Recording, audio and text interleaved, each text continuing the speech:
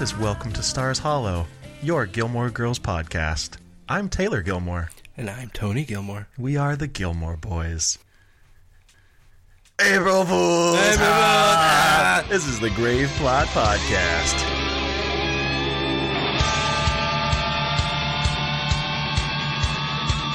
Welcome to the Grave Plot Podcast. Oh, we got you guys so good. You stupid assholes. So this is Grave Plot Podcast, episode 33, right? 33. Yeah. So this is our April Fool's episode, I guess. Yeah. So we're going to be reviewing April Fool's Day and the remake of April Fool's Day. Why didn't we do that? April Fool's! I didn't even think of that. Why didn't we do that? Because we didn't plan ahead. I guess so. Yeah. So, how's it going? Great. Yeah. Yeah. Yeah. So yeah, this is episode 33. It is April Fool's Day, and we are actually going to have a special treat for you guys later today. No joke. Oh, we're putting it out today? Yeah. Okay. We have to. All right. We're going to have a special April Fool's Day edition of Drunken Cinema. Right, and have we mentioned this before? I don't remember. I don't think so. Okay, well, it's a surprise for everyone then. Yeah. Except for us, we already know. Yeah. We're in on it. Right. We're on the ground floor. we know what's up. So I just wanted to mention, like, I've been watching it. I watched the first two episodes of iZombie. Yeah. And I know we both just talked about how stupid it is. Yeah. And it's like, the acting and the characters and the episodes themselves, they're not bad. I mean, I've seen worse. The premise is still stupid. I mean, she's a fucking zombie that works in a morgue, and she eats brains and gains their knowledge. That's still stupid. Yes, it is. But, like, the other aspects of the show, it's not bad. And it's got, Rose McIver in it, who's just cute as a button, even though she's pale and pasty. Something that was stupid about it, though, is, like, you've seen, like, the trailers and stuff, right? Yeah. Actually, I guess I've explained this to you before, but anybody that hasn't seen it. So she's got this, platinum blonde hair. And you think, okay, her character has platinum blonde hair. No. When she was alive, she had, like, brown hair. But for some reason, when you turn into a zombie, your hair goes blonde. Because I guess maybe something to do with the pigments in your hair. But you don't just lose pigment in your hair. Like, if you've lost pigment, that would grow out, right? Yeah. But, like, it shows a part where she goes out on a boat party, and I'm on a boat, man. Yeah, and I think I'm not entirely sure. I may have not computed this part correctly, but I believe there was a drug that was floating around on the boat, or like being passed around on the boat. Mm-hmm. I think that's actually what turned people into zombies. Mm. So it shows her bath salts. Bath salts, right? That was called Utopia or something. So basically, she gets bitten by one of these zombies and dies, obviously. And then it shows her waking up on the beach, and she's like in a body bag, and she like sits up and and she's got like a streak of blonde in her hair. And that's like actually the Sam Beckett effect. What? Sam Beckett, when he first leaped, he got a little patch of gray in his hair. Oh, I didn't know that. Yeah, she sits up and like just a streak of blonde. It's like her hair hadn't actually turned blonde yet. Like, oh, well, because then it jumps ahead 5 months. Okay. So presumably, maybe her hair did grow out blonde. But there's still that streak of blonde. It just doesn't make any sense. But curious. Yeah. But I mean, it's a if you can like basically distance yourselves from the fact that she's a zombie and just think of her like a psychic, maybe that eats brains. Sure. Cannibal psychic. Sure. Yeah. If you can like think of it that way, then it's actually not a bad show. It's a little campy, but it's all right. All right. Anyway. So should we start referring to it as I, Cannibal Psychic? Sure. All right. Oh, no. Oh, no. Anyway. Anything you want to chat about? Yeah, there's a bunch of things. So let's get to it. Okay, well, yeah. All right, well, let's do horror business.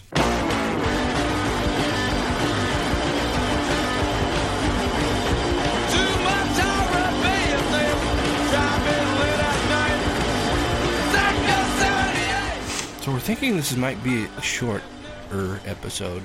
I mean, definitely not 3.5 hours. Right.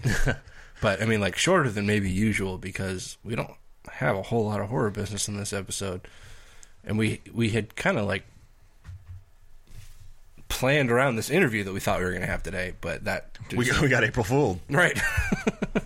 Well, some scheduling conflicts, I guess. Now we're not doing that. So, shorter episode. Have to be chatty. Yeah. Chatty Cathy's. Yeah. So, to kick things off, some of you may have heard by now about Afterlife with Archie, and there's a new Sabrina one. What's the new Sabrina one called? The Chilling Adventures of Sabrina. Yeah. Those are both horror comics from the makers of Archie, and they're not, like, really tongue-in-cheek. They're, like, straight-up horror. Right, and I've never read them, but I've seen, like, the illustrations from them. Mm-hmm. It's like they're still the Archie character, so it's kind of hard to take them seriously. Sure. Because they're, I mean, like, it's fucking Jughead. I mean, how do you take that guy seriously? Just looking at him. But I mean, this is not Melissa Joan Hart's Sabrina. No. This ain't your mama's Sabrina. Well, the new news is that Archie Comics is officially launching a horror imprint. It's going to be called, cleverly enough, Archie Horror. God, they nailed it. That's perfect. Like, how many people sat in a room for how long to come up with that? And got paid to do it, too. Yeah. It's like, I'm in the wrong fucking business. Word. It's going to kick off with Afterlife with Archie number 8 and The Chilling Adventures of Sabrina number 2, plus a surprise third series. Ooh, I'm intrigued. I love surprises. Not really, I hate surprises. It's going to launch this spring. Archie Chief Creative Officer Roberto Aguirre Sacasa says it's happening organically already. Like we said, these two already existed, and they're just kind of now officially making this imprint. You launch one book, it is what it is. You launch a companion book, and you think, these seem to be speaking to each other. In-house, we started referring to these books as the Archie Horror books. We wanted to make it official, and when we started to look like Afterlife number 8 and Sabrina number 2 were going to be released around the same time, why don't we formalize something that is already happening, which is the imprint? Yes. Genius. That. All that. On mystery series. What mystery series? The third mystery series. Oh, okay. It says, I can tell you what, Aguirre Sacasa said, I can tell you what will be centered... I can tell you that it will be centered around a major Archie character. She has appeared in one of our books before, and it will be in a genre we have not explored or even hinted at in Sabrina. In Afterlife, we've only hinted at a tiny, tiny bit, and it will be set in the present. So, we once again go back to the age-old question, Betty or Veronica? Betty, man. So what are you thinking, like Werewolf Betty? Oh, like, I thought you were just asking my opinion. Oh. I always wondered why Archie didn't just, it's all cool in a three-way. Maybe he just didn't have those skills to make that happen. He's Archie, man. He's the Archie. I don't know, whatever. He's the comics version of the Fonz. But he's so aloof about it. Yeah, that's true. He's really like, gee gosh willikers. But I don't know. It said it's she has appeared in. Oh, I thought it said one of our books, but he still says our books before. Leads me to believe it's not a recurring character. Probably not. Not a regular character, I should say. Probably not. And I don't read Archie Comics, so I don't fucking know. All right. I have heard that Afterlife is really good. Yeah? Yeah. But yeah, same thing. I've never read any of them. I haven't really heard anything about The Chilling Adventures of Sabrina, but there is only one issue of that out. Mm-hmm. But yeah, Afterlife with Archie is supposed to be intense. Like, it's not joking. It's not tongue in cheek. It's legit horror. Is Archie like a zombie? I don't know if Archie is, but there are zombies. There are zombies, and I think maybe like Jughead is undead. That sounds like a song title. Jughead Undead. Yeah. Sure. Patent pending. That's ours. Don't take it. Yeah. Like I said, this will launch this spring. I think I said that. Yep. If I didn't, I'm saying it now. Okay. So check it out this spring. Or don't. But I guess it's spring already.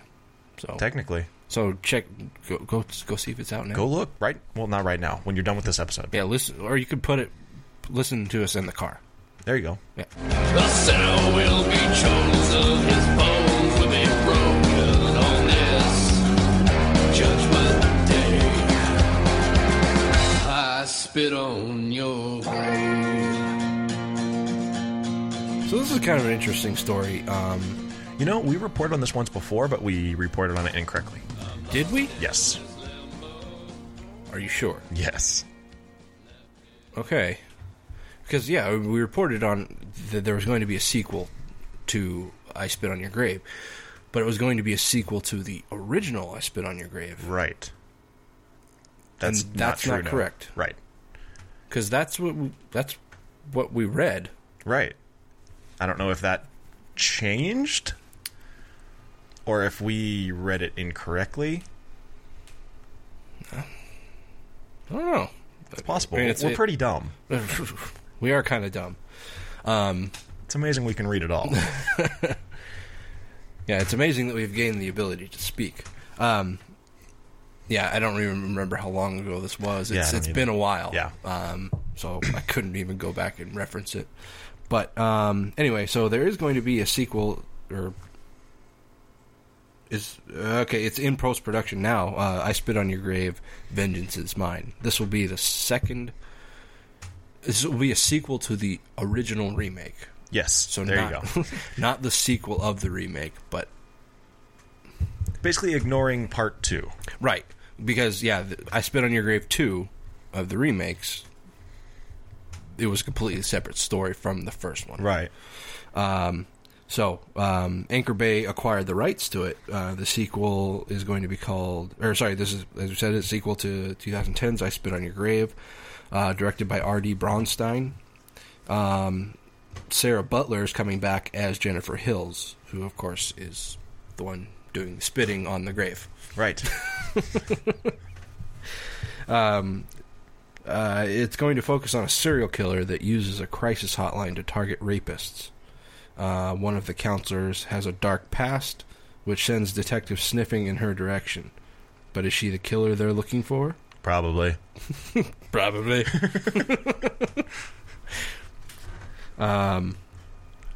Yeah, as I mentioned, it's currently in post-production.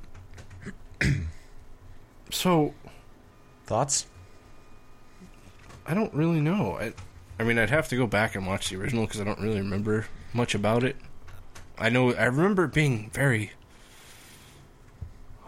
difficult to watch at times. Yeah. I haven't seen the original, like the 1970s one,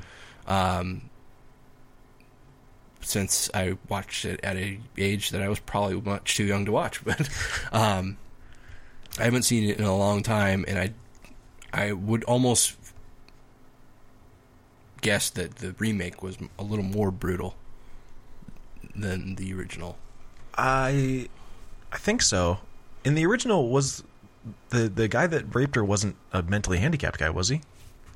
In the original? Yeah. I think that was the case in the original, and in the remake it wasn't. No, it definitely was in the remake. Was it? Oh, yeah. Shit. See, yeah, because the guy was being like pressured by his buddies, quote unquote, to do it. That was what made it so hard to watch, is because he didn't look like he wanted to do it either. See, I vaguely remember that, but I don't remember him being mentally He was challenged. slow He's like, somehow. yeah, just kind of dim-witted, but not like mentally challenged. Yeah, I'm not sure. I don't know. Like again, I said I'd have to watch it again. But Yeah. I don't know that I want to. I'm not a huge fan of revenge movies, and I think I've said this on the show before. Yeah. But it's just the whole point to horror movies is to be scared, and in revenge movies you're rooting for the person that's killing everyone. It's true. But I mean, that kind of goes for the same for like a lot of slasher movies. Well, yeah. To an extent. But that's only if you're a sick fuck Sure. like us. Yeah. You're like, yeah, get him, Jason! Yeah, I mean, like, I don't know. I think maybe Jason might be the only one you actually root for. Maybe Well, Freddy. They do make the characters very unlikable. Yeah, I mean, that's obviously on purpose. A lot of chads. Like, yeah. Especially nowadays. Yeah. Fucking chads. Anyway, so serial killer uses a crisis hotline to target rapists. Yeah, that's interesting because I didn't know there was, like, did you rape someone? Call 1-900. Well, so how I'm assembling this in my mind is that the killer works at a crisis hotline, gets information about the rapists from these women that have been raped, and then goes out and kills the rapists. Because, I mean, what's the figure? Like 9 times out of 10 women know they're rapists? Something like that, yeah. And so... so they use the hotline when the people who were raped called. yeah. Okay, and then they go and they target. Yeah. But is Jennifer the person at the crisis hotline? I'm confused as to where Jennifer comes in. Yeah, that's where I'm kind of losing it, because this description doesn't really convey that accurately. But It says sniffing in her direction, which leads me to think that Jennifer is the person at the crisis hotline. right, yeah, and that's kind of the assumption I'm making too. But yeah, that is not very clear. Anyway, so like I said, this is in post-production. Anchor Bay is going to probably be doing just straight to DVD, Blu-ray, and VOD, presumably. Don't know exactly when that's happening, but I would have to imagine probably before the end of the year. Oh, I'm sure. If it's already in post, I would think it'd probably come out maybe in the fall. Yeah. Anyway, so keep an eye out on that. If we hear any more, we'll let you know. Shark attack! Shark attack! What about that? Take back! Shark attack! Shark attack! But we snake our eyes roll back. Bouncy souls are riding right. First we eat and then we rock. Close your windows, lock it on. We ain't for better when it's yours. Big frenzy at the mob. Just sit still and stay calm. It's too late to let us in. Let the eating games begin. This is news. People need to stop encouraging it. So, as I'm sure everyone knows by now, Sharknado 3 is on its way. It got a new official title, Sharknado 3, Oh Hell No.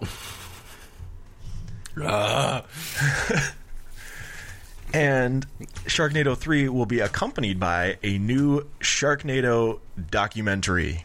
A Sharkumentary, if you will. I won't. No. I'm putting kibosh on that now. Just like all the Sharknado movies, as well as Lavalantula and I don't know, tons of other shitty movies. Transmorphers. This will be produced by The Asylum. It will feature behind-the-scenes looks at the making of Sharknado 3. Asylum's the one doing the Backstreet Boys Western, right? Yeah. Okay. Anyway. Behind-the-scenes look at the making of Sharknado 3, for anyone who cares about that. And they're looking for fans to submit videos of why they are Sharknado superfans. If you are a Sharknado superfan, stop it. Yeah. No. That's bad. Don't do that. Oh, shit. There are 3 different options.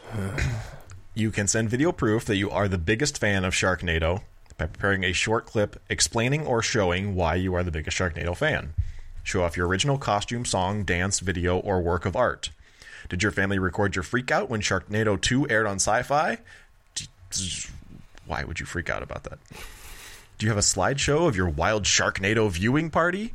Do you just need to film yourself explaining why you love it so much? Submit it! That's probably going to be about 98-99% of what they get.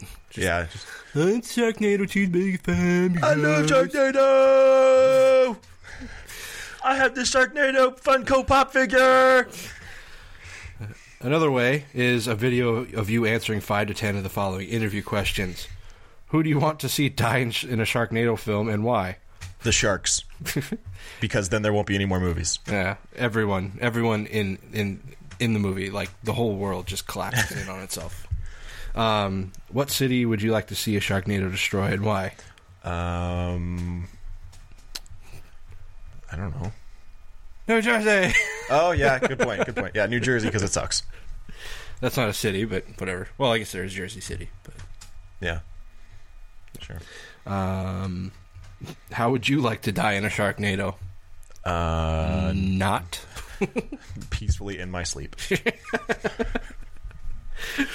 What weapon or strategy would you use against a Sharknado? Chainsaw on a chain. I would change the channel. The ultimate weapon. I win. Yeah. You know, my dad always said, as long as I can remember, like through my entire childhood, he muted TV commercials. Mm-hmm. And I was like, Dad, why the fuck do you keep muting the commercials? It's driving me insane. He's like, millions of dollars went into creating these commercials between production costs, you know, paying their actors, and then to actually get ad space on this channel. Right. Millions of dollars went into it. And I'm negating all of it by turning the sound off. It's like, you're an evil genius. 5. Right, thank you. What other animal hybrid storms would you create if you had the chance? Animal hybrid storm. So that rules out Lavalantula. Right. I guess Horsicane?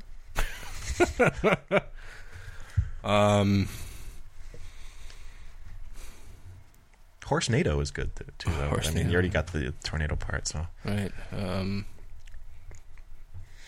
Lightning bug storm. Oh, it's so pretty. Look at him glow. Fuck, I don't know. Or care, really. Yeah, maybe a bear tidal wave. You got to come up with a clever name, though. Like Beardle wave? That doesn't work. Tidal bears? No. How fucked up would that be, though? Just a wave of just fucking snarling grizzly bears. Oh, fuck me! What's your favorite scene from the films? The one with the Sharknado. The one with the words scrolling from top to bottom. I'm sure the one with the Sharknado. If you had a shark, if a shark took your hand, what would you replace it with? A chainsaw. I don't know. Ian's earring? All of Ian's earring? Yeah. I was in 90210! Be like the Scuzzlebutt with my Patrick Duffy leg. Yeah, I mean, he's made it through, 2 movies now, so obviously he's a fair bet. I guess. Shit, lost my place again. Who would be the first person you would save? Who would be the last? The first person I would save would be my girlfriend. I know. The last would be the president, because in part 3 it's Mark Cuban.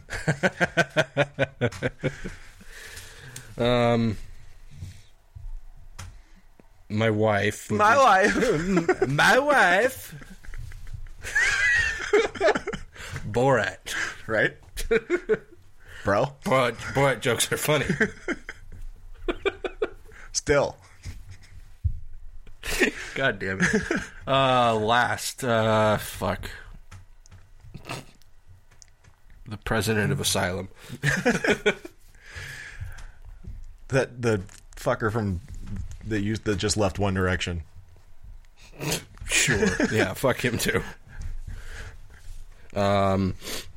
Not because he left One Direction, because I don't fucking care. No. I am upset that I have to keep hearing about it. Right. Who would you like to see have a cameo, and how do you want them to survive or die? Keep in mind that apparently David Hasselhoff is making a cameo in Sharknado 3. Oh, so I can't say him.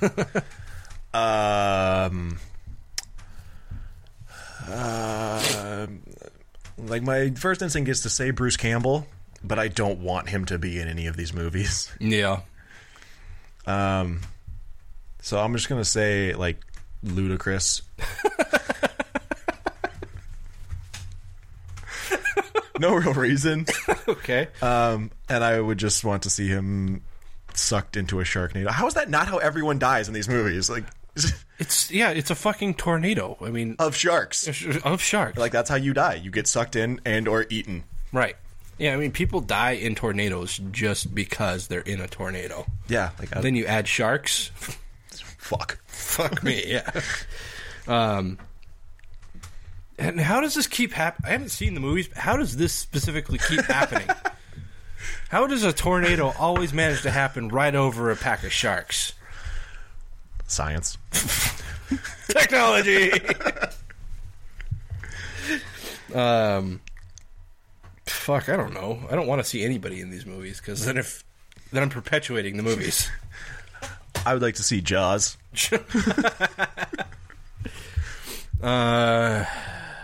Like, see that shark right there? That's fucking Jaws. I know.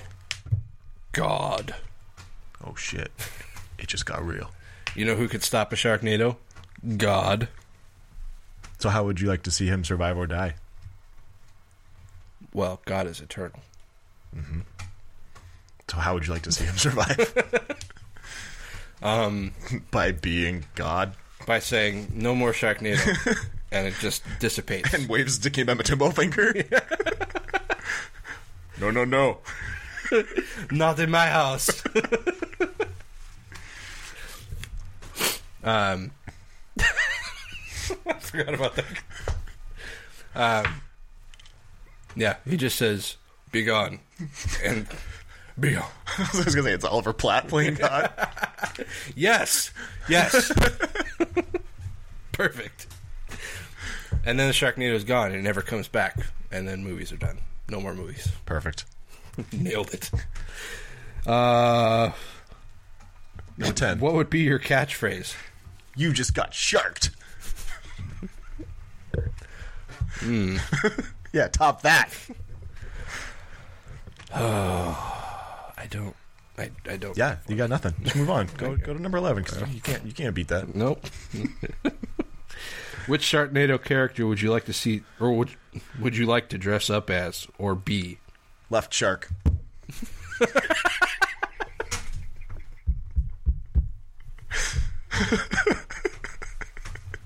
Is he in it? I don't know. I just assumed. He should be. That's who our cameo I want to see. Yes. Fucking left shark. Yeah. Fucking left shark, yes. And he survives by doing this.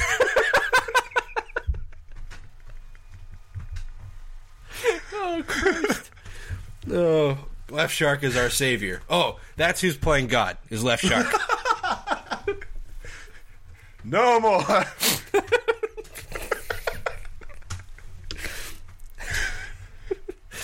Oh, shit. What was your first experience with Sharknado? Pretty sure when it was first introduced, and I went, that's the stupidest fucking thing I've ever heard. Yeah, I think when I first heard of it, I'm like, no. No. That's not real. What? That doesn't make any sense. But, here we are. Yep. What made you want to watch? Nothing. Not a goddamn thing. Sing the Ballad of Sharknado. Oh, Sharknado, you are so good to us. I don't know. What the fuck is the Ballad of Sharknado? I think I actually used it for when we talked about Sharknado before. I used it for a bumper. Oh, really? Yeah. I don't remember how it goes. Me neither. It's kind of a punk song. It's not really a ballad. All right. Kind of a misnomer. And then your third option is to recreate a 2-minute scene with no actors. Take your favorite Sharknado moment, either Finn slicing his way out of a great white, April getting her hand bitten off. I don't know who these people are. But I have to presume it's Ian Ziering and Tara Reid. I would think. Just take your favorite Sharknado moment, recreate it under 2 minutes with no human actors. Voices and dogs are okay. Okay.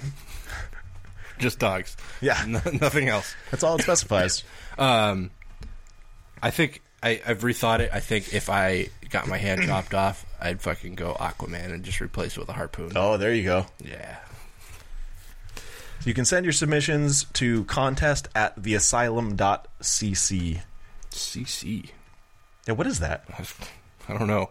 You'd think a production company that's probably made a lot of money lately could afford a .com. Right. We can afford a .com. Yeah. When you send in your submissions, make sure you CC contact@graveplotpodcast.com so we can make fun of you. Yeah. Yep. So that's all. We've talked about Sharknado for a while now. Yeah. I can't believe we answered every one of those questions.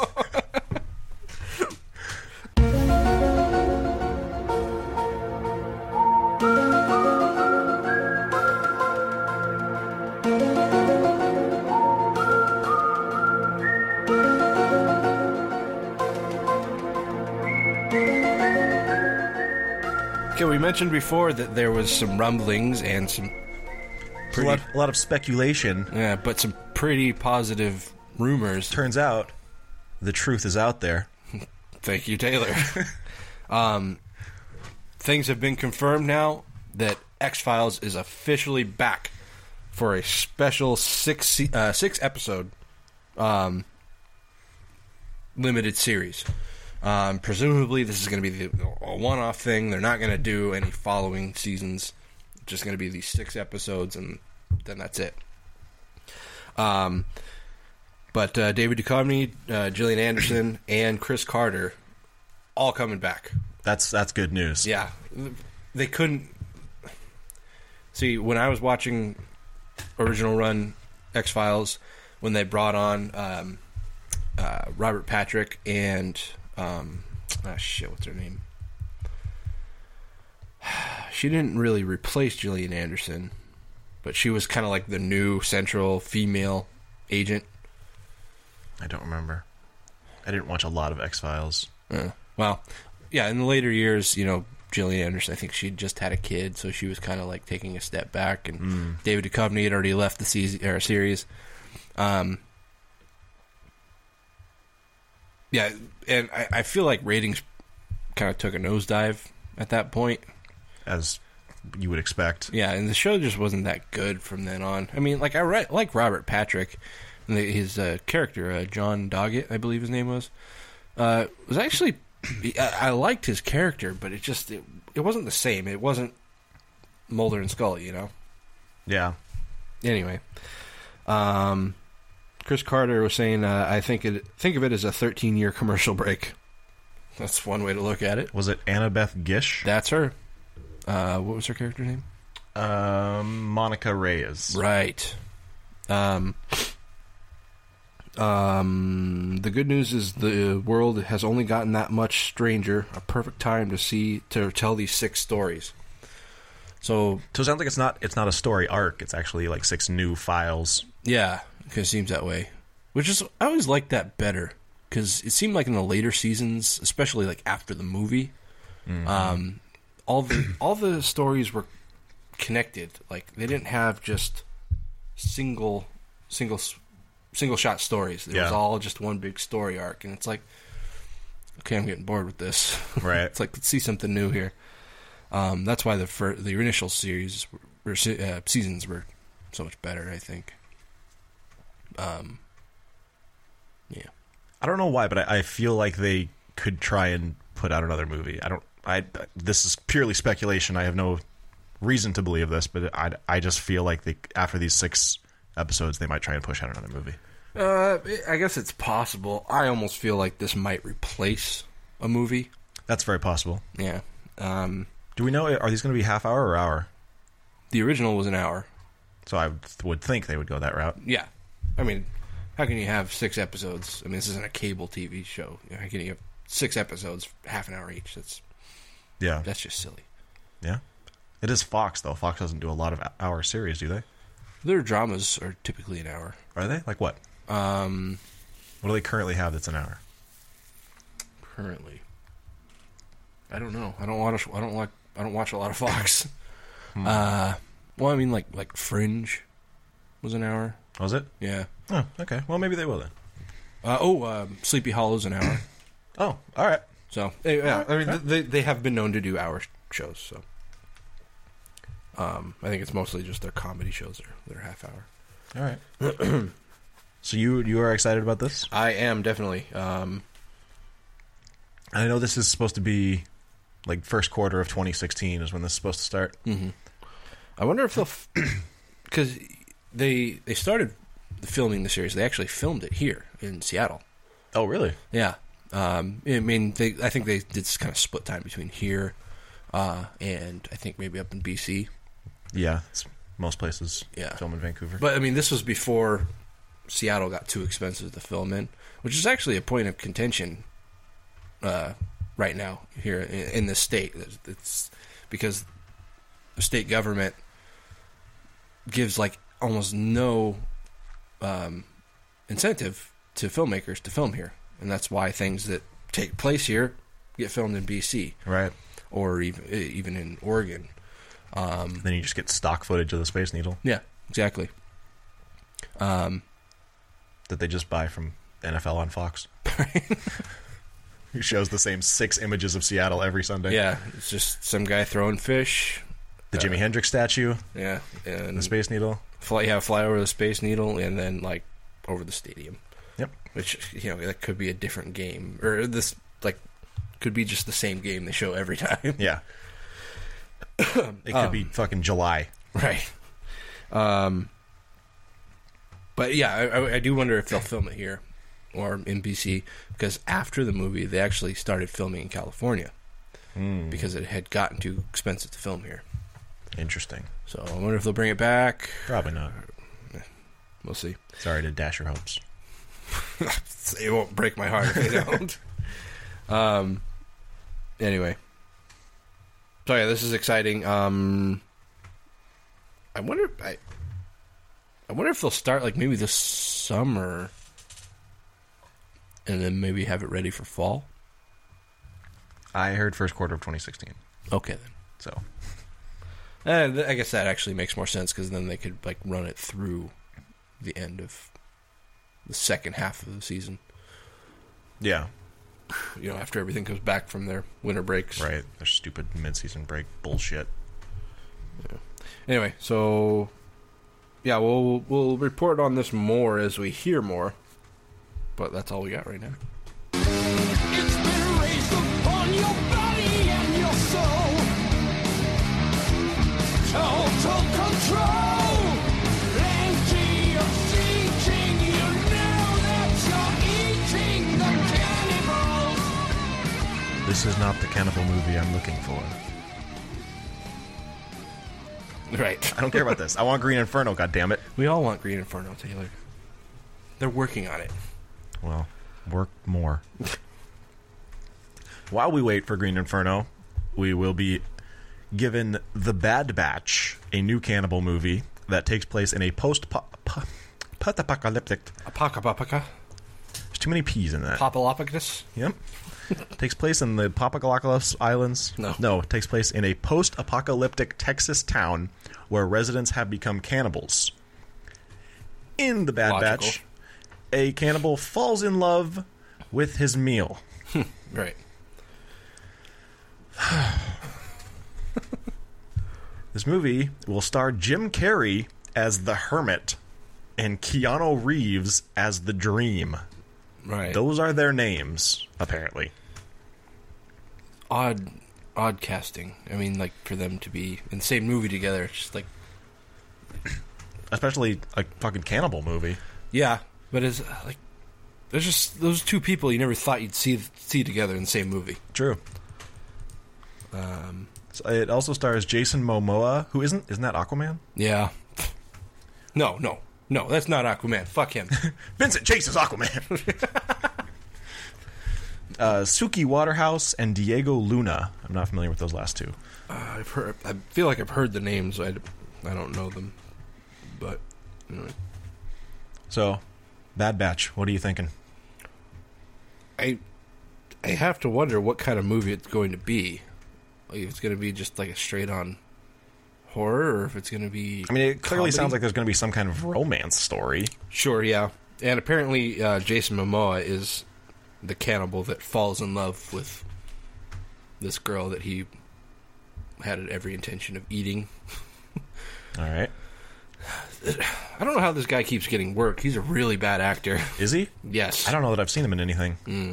I've seen him in a couple things, and it's really bad. He got his start on a Baywatch show. Oh. Yeah. So, I mean, that whole thing. That happened. Yeah, it wasn't even like the original Baywatch. It was like Baywatch Hawaii or something. Interesting. Yeah. He definitely doesn't look like Aquaman. No, he doesn't. Was he Samoan? I think he's an islander of some kind. Yeah. I don't know specifically. And he's got like long black hair and a beard. Yeah, and he looks like I mentioned it on the show before. He looks like a werewolf. Yeah. But yeah, I mean, Aquaman was blonde. Mm-hmm. Yeah, I won't delve into this too deeply because it get off track and make me sound like a racist, basically. But what I'm saying is that I'm very sorry that Aquaman was created as a blonde white guy. I'm sorry that's the case. But he is. Yeah. He's not a long dark-haired islander. Covered in tattoos. Right. That's not Aquaman. He's never looked that way. Not once. Not in any iteration, not in any universe. That's not Aquaman. He did look like Jason Momoa's style at one time. Just really, like, grizzled and stuff. Right after he got his hand taken off. He had long hair and a beard. But he was still a white, blonde-haired guy. And like I said, I'm sorry. I'm sorry that they created him that way. I completely apologize for that. But that's who he is. Yeah, I mean, it's not one of these cases where, like, the original died and somebody else took over the helm or whatever. Like, he's, to this day, in the comics, he's still a white guy with blonde hair. Yeah, I mean, you think of, like... and if anyone's going to change that, it should be DC. Right. I mean, I suppose this is DC Studios, but still. Yeah. Like, there should be some explanation for why it's a completely different Aquaman. Right? Think of, like, Green Lantern. Hal Jordan is a white guy. Mm-hmm. Jon Stewart is a black guy. So it's like, if you want to make a Green Lantern movie and you want to cast a black guy as the Green Lantern, make it Jon Stewart. Don't make it fucking Hal Jordan, because Hal Jordan is not a black guy. Right. I'm sorry. I'm sorry that Hal Jordan is not black. But he was not created black. He is a white guy, so he should be a white guy in a movie. Jon Stewart is a black guy. He could be a black guy in a movie. And that's just how things should be. I agree with you. I don't think it should be considered racist to think that someone should match the source material. Right? Thank you. I agree. That's... Yeah. Like I said, I'm not going to get too into this because I'll go off on a tangent for another hour, but anyway, the Bad Batch. Back onto the cannibal movie. So having Jim Carrey in it, and even to an extent Keanu Reeves, it makes me wonder if it's going to be kind of a comedy. Right. Does everyone have these kind of names? The Hermit, the Dream, like, do they not have real names? I don't know. When the world went to hell, did everyone just kind of forget their earthly names and start going by stuff like this?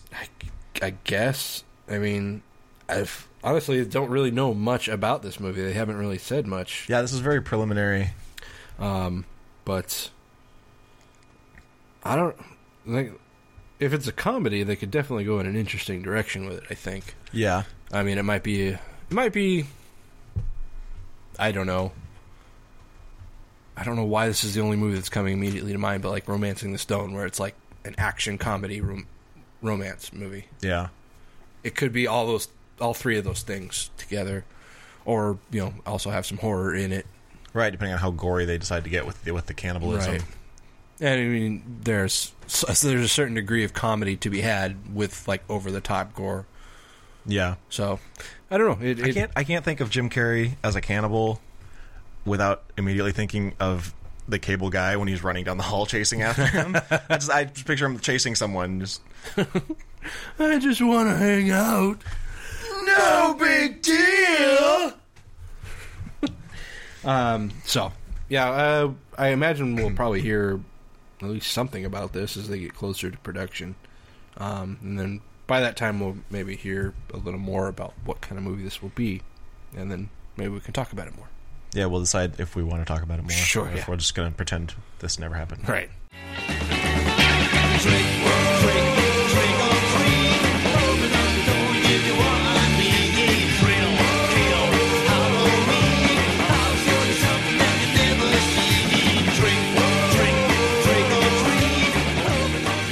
Alright, so we're still at least a year away from Trick or Treat 2. Yeah. But Womp womp. we may be getting kind of a Trick or Treat 1.5 in the form of a graphic novel. Ooh. That's what I was waiting for. Something. Give me something. Come on. I'm excited about this. Yeah. I mean, I don't know. It's hard to get as amped up about it as I would be for a movie. Sure. But yeah, this is cool. I mean, fucking more Trick or Treat is good. Sure. No matter what. Yeah, as long as it's being kept like front and center, and people constantly have reminders of it. Exactly. According to creator Michael Dougherty, I've been having way too much fun with Legendary and the rest of my team, bringing the ancient legend of Krampus to the big screen, and I look forward to expanding the film's dark Christmas mythology onto the comic page. Oh yeah, by the way, they're also making a Krampus graphic novel. Surprise! April Fools! Dougherty scooped me there. Hopefully the fans who have been patiently waiting for Trick or Treat 2 will enjoy this deeper peek into Sam's world until he finally rises from the pumpkin patch once more. Happy holidays. Hey, that's nice of him. More Sam is always great. Sure. This will retail for $16.99 and come out in October, naturally. Naturally. It's being written by Mark Andraco, who is a writer, I imagine. He's a guy. He does. He writes novels of the graphic variety. The synopsis for Trick or Treat, the graphic novel. The synopsis. What did I say? Synopsis. Synopsis. Stop it. The dark and twisted fate of the cult horror hit Trick or Treat is back. Are you ready for the return of Sam? Yes, I am. Yeah. With the graphic novel Trick or Treat, Legendary dares you to experience 4 all-new terrifying tales set in the universe of the Ultimate Halloween Anthology. From the twisted imagination of series creator Dougherty and a top-notch team of horror storytellers and artists comes this 4-part collection that paves the way for the Trick or Treat film sequel. Across centuries of Halloween horror, wherever fear lies, Sam will be waiting. Yay, Sam! He's great. He's just a cute little... Look, there he is. Yeah. On my arm. Yeah. Forever. Yeah. Until you die. Yeah. But Sam will live forever. He is eternal. Your body just rots, and that's like the only thing that hasn't changed at all. Just one patch of my arm just doesn't do anything. As I said, Krampus, the upcoming Michael Dougherty Christmas movie, is also being put in the graphic novel world, so I guess this will be kind of a pseudo-sequel to Krampus. This will retail for $14.99 and will come out in November. Won't this be a precursor to Krampus? Krampus comes out in December, right? I think. Interesting. Why would this come out before then? Oh. Well, the synopsis Synopsis. for Krampus says, "You better watch out! If you want to survive the holidays, stay off the naughty list. Legendary Comics presents Krampus, the official graphic novel based on the upcoming horror comedy from writer-director Michael Dougherty. I don't know why I just got radio voice, but... All right, Micro Machines guy. Unleashing the ancient Christmas demon Krampus and his maniacal holiday-themed henchmen, Black Pete's. Yep. Christmas mixes fear, fun, and festive thrills for an adventure that will change the way you see the holidays forever.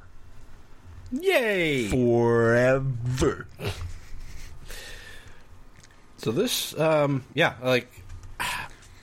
don't read a lot of graphic novels, mainly because I just don't have a lot of time to just sit down. It's mainly the same reason why I don't read regular novels, just don't have time to. Yeah, I got the second compendium of The Walking Dead for Christmas, and I still have not even started it. But mainly because I'm still working through Simon Pegg's book.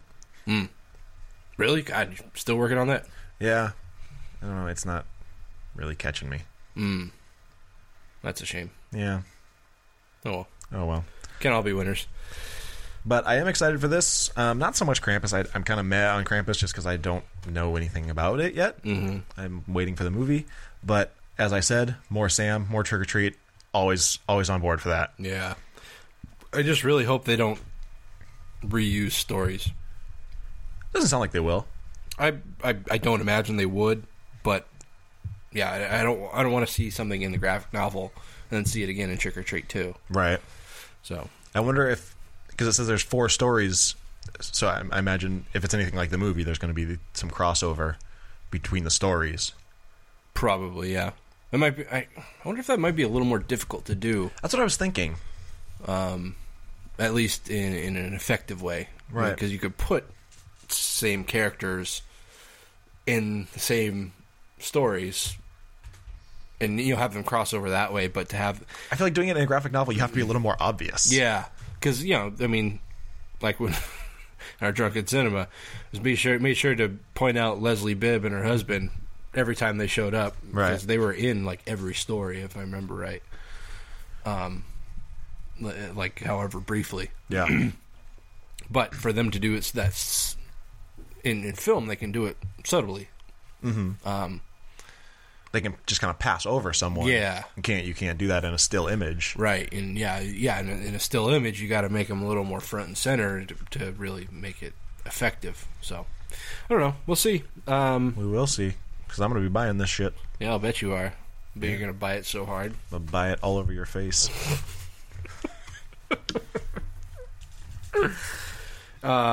So what was this? October and November. So keep an eye out on those. Probably any bookstore, probably any comic shop too. So and I'm sure Legendary's website will have them. Sure. Yeah. I see you, Thomas Tull.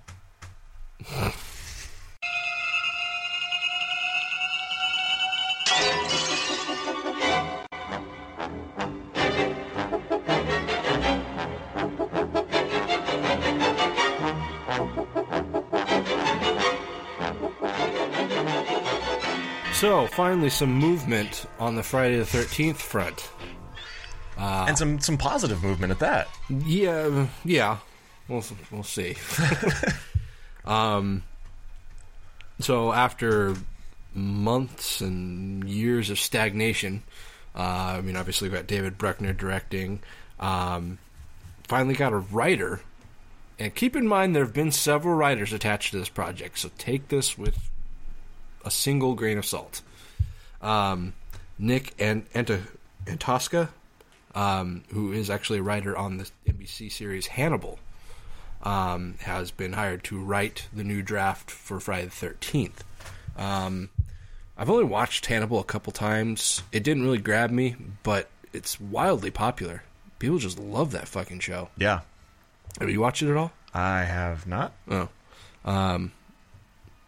Yeah, so, this could be a good thing. Obviously, for it to be so popular, there's got to be some good writing on it. I don't know how regular of a writer he is on it, but for him to be involved, it seems pretty positive. He's also a writer for Teen Wolf, which you do watch. Oh, is he? Yeah. Okay. Yeah, I don't know how much I watch it for the writing, but... Actually, truth be told, I haven't watched it in quite some time, so... Also, it was recently revealed he has like a personal blog, and he has a now watching list. And within like the last month, it's been like all the old Friday the 13th. Oh, good. So he's doing his research. Yeah.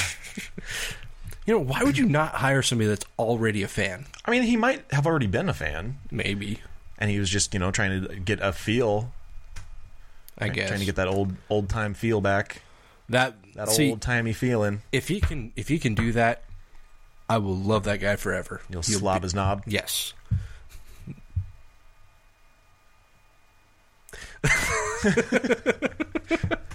I mean, no.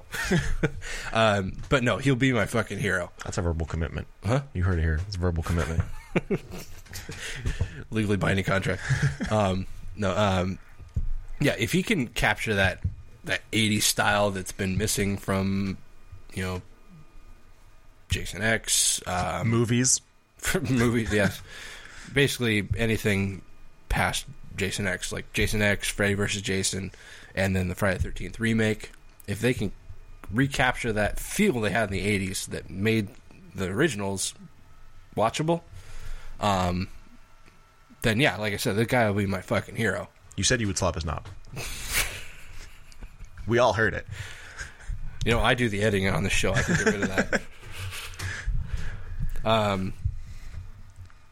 Anyway, so yes, Richard Nying and Ian Goldberg wrote the previous draft, which obviously was shit. I guess. Or I mean, like by Platinum Dunes, it was Platinum Dunes standards. It was shit. Either that, or they never actually did anything, and they were just jerking each other off in a room for the past 8 months. David, like I said, David Bruckner's still directing, which that could be good or bad. Again, he's got that found footage background, which might lend to a more a smaller budget feel. Yeah. To the movie, which again is that's something that's missing. Yeah, that's actually a good thing. Yeah. For it to have that feel. So, if he can convey that, then again, another good thing. Hollywood Reporter is reporting that it's going to be found footage, which is something that we've not only heard, read from other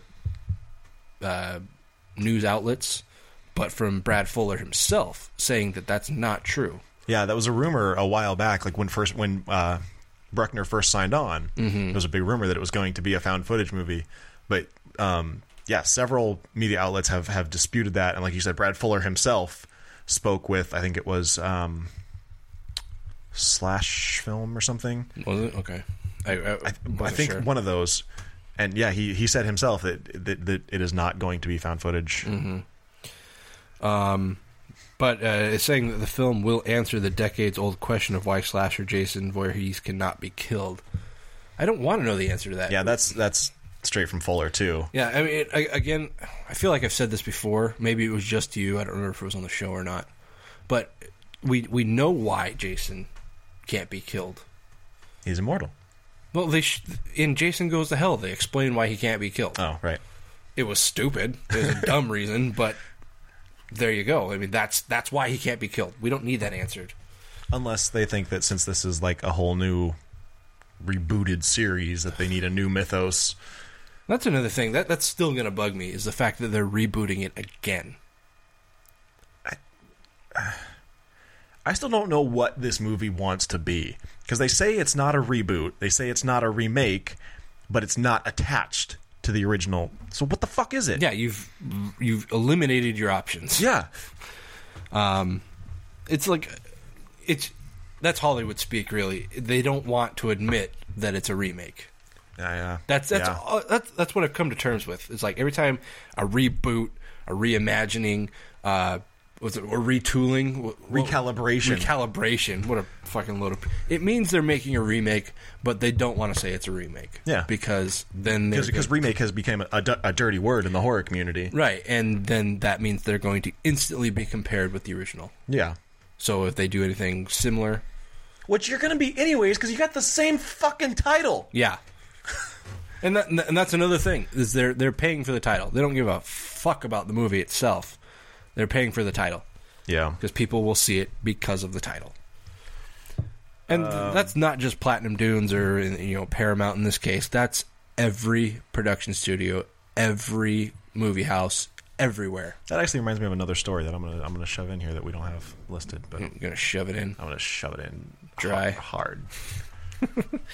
Okay. Well, you want to shove it in now? Well, I mean, let's wrap this up. Okay. Well, we'll wrap it up and then we'll shove it in. Still scheduled for May 13th, 2016, which is a Friday the 13th. Get it? But don't hold your breath, because because you will die. Yeah, that's about a year from now, and judging by how long they've been working on this, I'd expect another push out. I would not be surprised at all. Yeah. So, when's the next Friday the 13th? Because it's going to be then. Maybe. So even though we fucking hate this, we'll continue to report on it. Let's just accept that now. Yeah, it's true.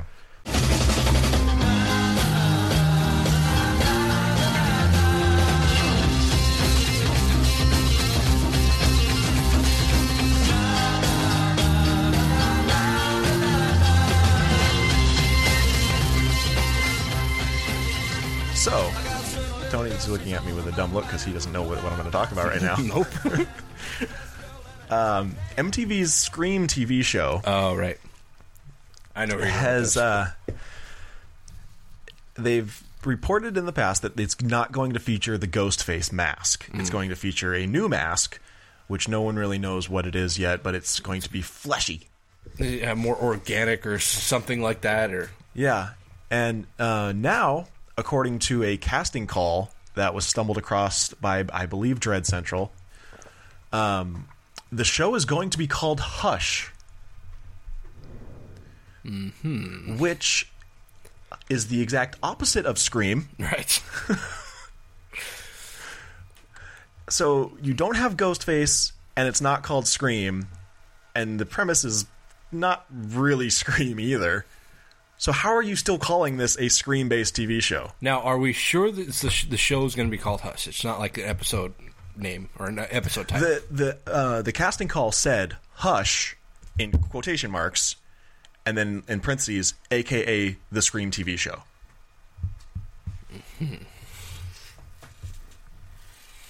I mean, it makes me wonder if maybe that's like a working title, but they already know, like, people already know what the show is. They know it's presumably going to be called Scream. Well, and if it's a working title, why would you put AKA the Scream TV show? I don't know. This is beyond me. I don't get it at all.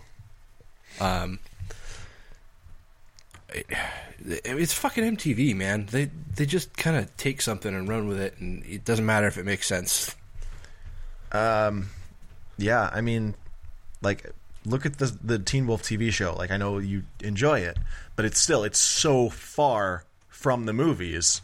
Yeah, I mean, like, similar character names. He is a teenage werewolf. That's it. Yeah, he doesn't play basketball. He plays lacrosse, right? Mm-hmm. And you said he works at a vet clinic or something? Yeah. Yeah, as opposed to the hardware store that he worked at in the movies. Yeah, he doesn't live with his dad, although his dad is around. He lives with his mom, neither of whom are werewolves. So, the official casting call says Hush, aka Scream TV series, is looking for actors, models, and talent to play high school students, teachers, and police. Filming will take place in Baton Rouge and will start in April through July. Man, Louisiana's just really drawing in things nowadays. Yeah. Like, I think Sleepy Hollow actually was filmed. First 2 seasons was filmed in North Carolina, I believe. They're moving to Louisiana. They're packing up production, moving in there for next season. So, yeah, they must have some really kick-ass incentives. Or something. I guess a lot of stuff's getting filmed there. Yeah. For those of you that don't know, the show is about a YouTube video going viral that soon leads to problems for the teenagers of Lakewood and serves as the catalyst for a murder that opens up a window to the town's troubled past. Not really Scream. No. I guess, like, in a thinly veiled way, you could kind of tie it to it, but it's really... I think that could maybe be a Scream sequel. Yeah. But for it to just be a TV show called, well, not Not even called Scream anymore, yeah. It's like, I'd say that, again, like I'd say we're just using the title to draw in characters, but they're not using the title. Yeah, so I don't know what the fuck they're doing anymore. They're not drawing characters, drawing viewers. Yeah. I don't know what the fuck's going on. Yeah, I mean, there's speculation that they're trying to avoid confusion with Scream Queens. I don't think they're going to have problems with that. Who knows? People are stupid. Oh, well, so is Fox, so I don't think Scream Queens is going to last very long. I don't know. It's Ryan Murphy. Guy seems to not be able to do any wrong in some people's eyes. I guess. I don't know. Well, I mean, we'll see, because it's really unpredictable, because people like stupid shows. It's true. But, I mean, if this is not a stupid show, then people might not like it. But, I mean, think like something that just sticks out in my mind is that show Surviving Jack. Mm-hmm. Chris Maloney. Mm-hmm. See, that was developed and it originated from an idea from the same guy that does Shit My Dad Says. Like, oh, really? Like the guy that actually ran the Twitter. I think it was. Now, you probably know that on CBS they tried to have a series called Shit My Dad Says, or Bleep My Dad Says. And I don't think that even lasted a season. I don't think so. But Surviving Jack was really good because, I mean, for me especially, because the dad was just like on key or on par with my dad. I remember you telling me this before. It reminded me so much of my childhood. Even like the same time, the same era, because it took place in the early 90s. Obviously I was younger than the character himself, but even my dad himself said, "Oh my God, I can't believe this." It's like, I have to admit that is me.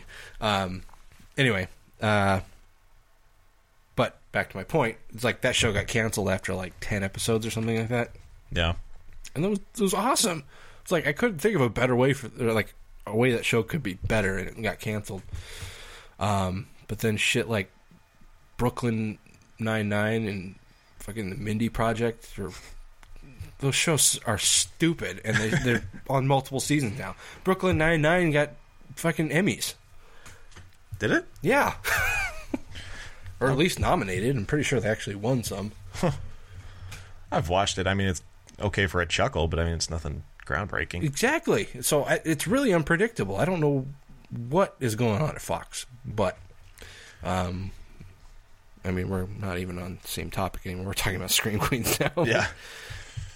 But, yeah, I mean, we'll see what happens with Hush or Scream or whatever it ends up being. Or whatever. Mumble or something. Mumble. Grab your tennis shoes and your canoe and your old flat top guitar, your fishing pole, your tent full of holes, and throw it in the back of the car. We're going camping. Are you ready for some camping? Okay, so fans of 80s slashers, especially really low budget ones, are probably familiar with Sleepaway Camp. I actually first heard about this on Twitter from Kat from the Horror Honeys. Oh, yeah? Who was just appalled at the very idea. Right. Like, people... This is, like, gospel to some people. And I don't get it. I mean, like, I can watch it and enjoy it for what it is, but it's not one of those movies where it's like, oh, this is untouchable. Right. So, I mean... Why don't you go ahead and tell the people what we're talking about? Didn't I? I don't think so. Sleepaway Camp. I could swear I said that. I don't think you did, but I don't know. It could be. So there were actually 2 sequels for that movie already. Well, 3, actually. There were 2 that were done by the same studio. But then Robert Hiltzik, who was the original writer and director of the first movie, he basically ignored those sequels and made his own sequel. Right. So now he's talking about making another sequel. He's talking about making a remake / reboot. Slash recalibration. / retooling. Making a remake of his own movie. He did an interview with Fangoria and said that a possible remake was on the horizon. He said that he'd had plans in the past that had just not worked out. He said there were several studios interested in remaking Sleepaway Camp, but they had their own vision for what that should be, and in interest of protecting what worked about Sleepaway Camp, I decided to try and remake the film myself. But whether or not that will actually pan out is still in the air. So, I mean, I don't know what path he's pursuing. I don't know if he's trying to hit up other studios or if he's going to go the crowdsourcing or crowdfunding route, like so many directors are nowadays. Yeah.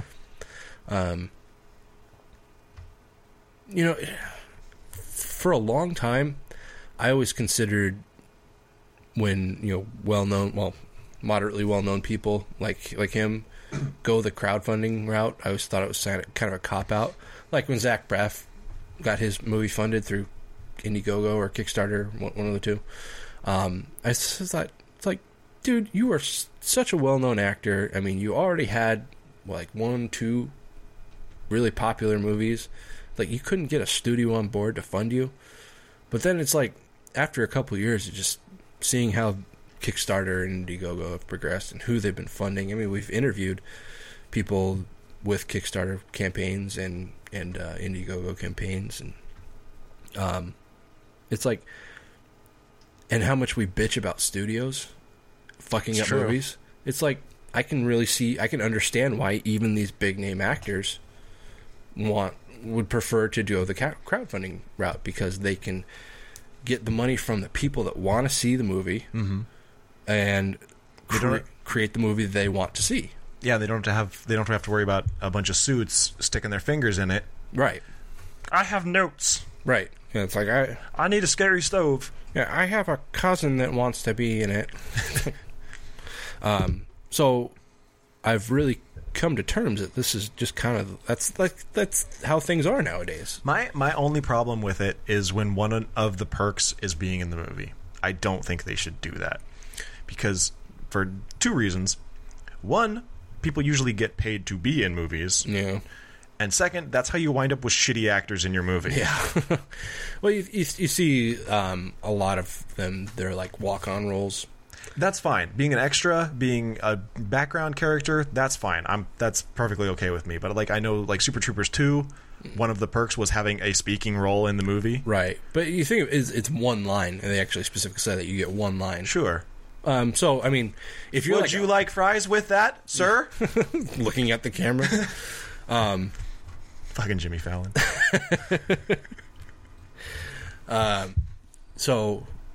But yeah, I mean, like I was saying, that's I think it's just kind of the nature of the film industry now. It's like, if you want to get a movie that you want to see made without, like you said, studios putting their fingers in it, then this is how it's got to be done. Yeah. So it makes me wonder if this is what Hiltzik might try to do. It's not a bad idea. No, not at all.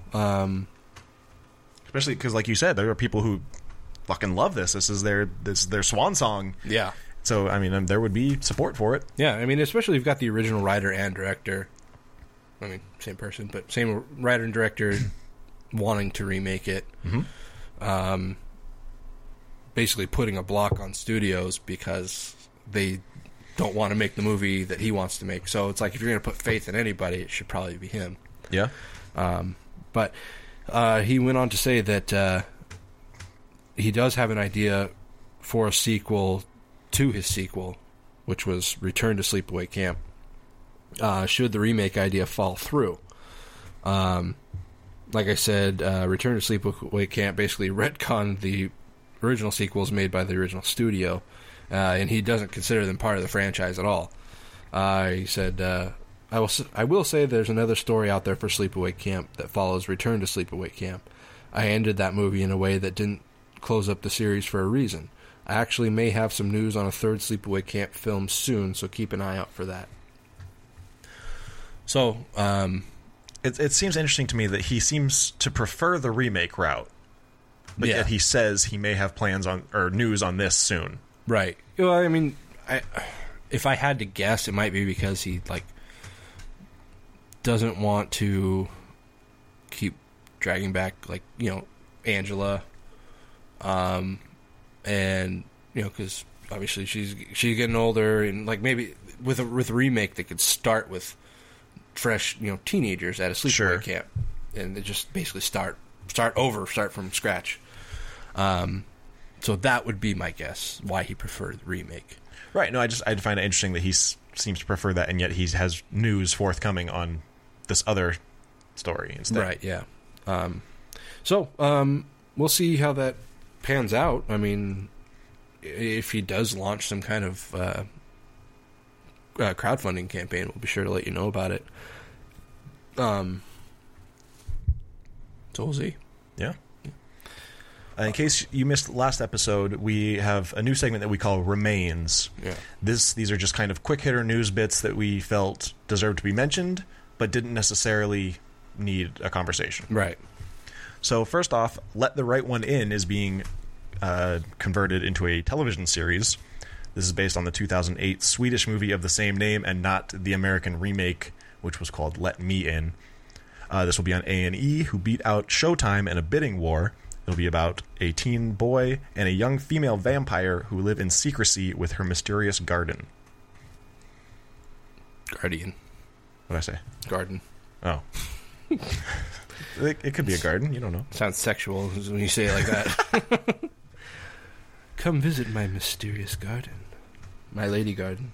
The Disciples, which is a TV show acquired by Universal Cable Productions, is based on a comic by Steve Niles, who was obviously the creator of 30 Days of Night.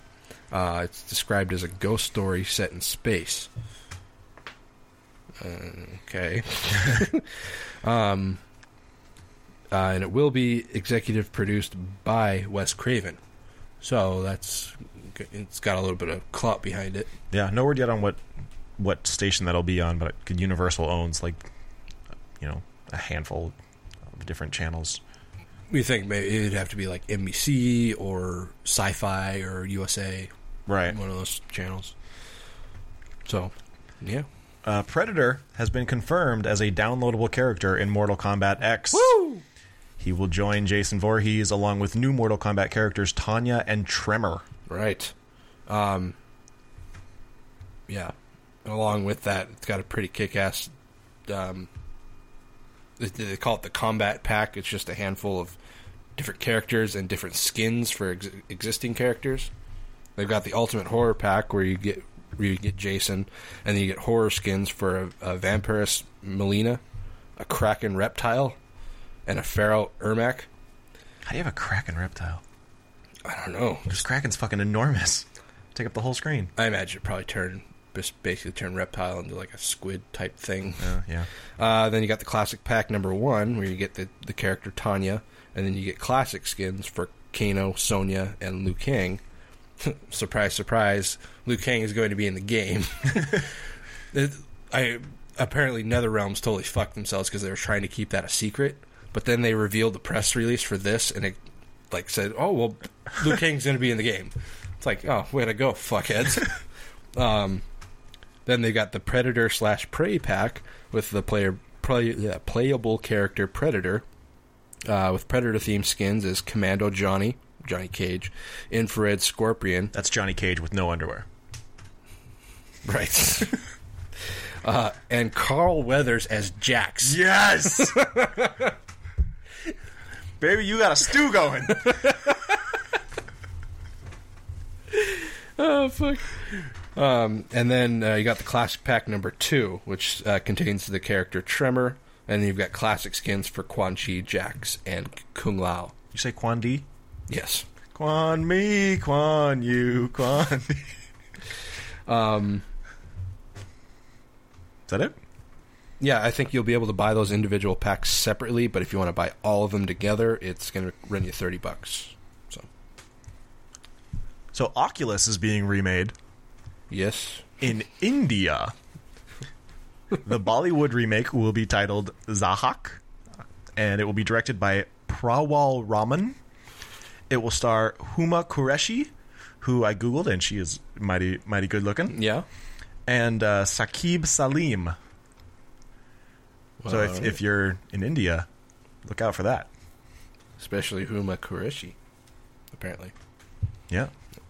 American Horror Story Hotel has done some more casting. Ryan Murphy announced on Twitter that American Horror Story Asylum alumnus Chloe Savini will be joining the cast. Obviously, she played Shelley. I believe she was one of the patients in Asylum. She's joining Lady Gaga. I still can't get over that. Matt Bomber, Cheyenne Jackson, and Wes Bentley all joining the cast of Hotel. Also, Jessica Lange made a definitive confirmation that she is not returning to the show. Yeah, did you happen to see the interview with her where they asked her about Lady Gaga? No. She rolled her eyes and then laughed maniacally.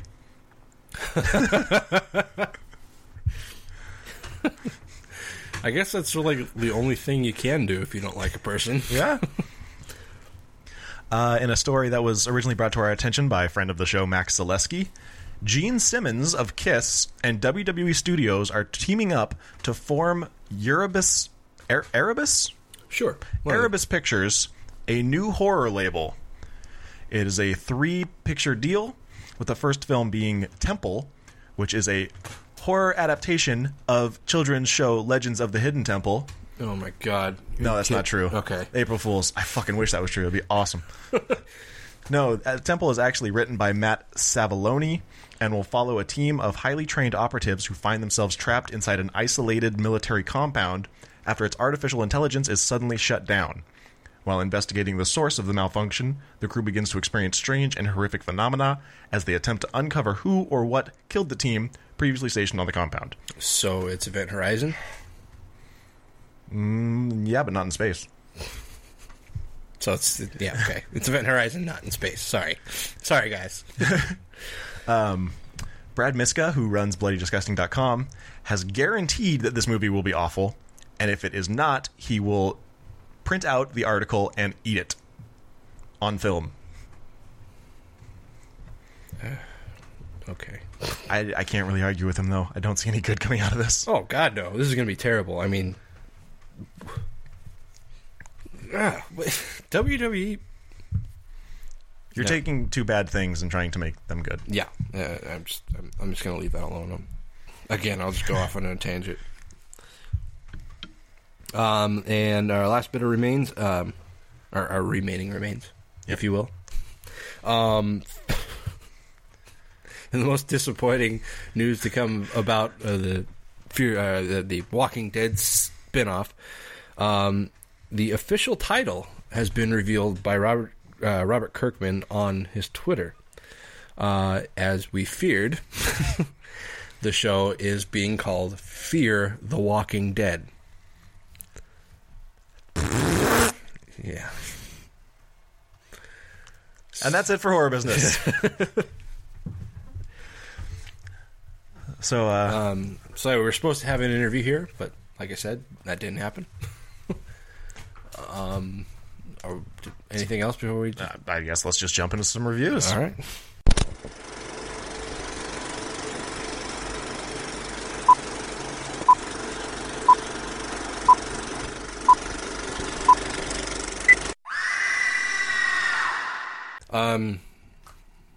What do you want to start with? I think most people probably want to hear about It Follows, so let's start with Muck. Okay. There's no place like home. There's no place like home. There's no place like home. I get no sleep in the evening. We're stuck in this bloody house. I get no sleep with no in the phone, day. no weapons. And you know damn well that as soon as you say everything's fine, we're fucked. Like, what's that? Do something! We are doing something! Do something else! I have my wallet, I don't have my keys, and I got a bunch of internal bleeding. You're bleeding everywhere. Alright, so internal.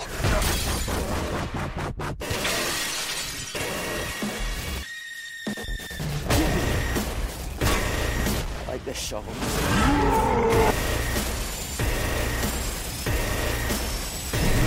It's an horror movie. There's way too many of us left. Textbook, dude. You're a goner. Everyone dies. End of Muck.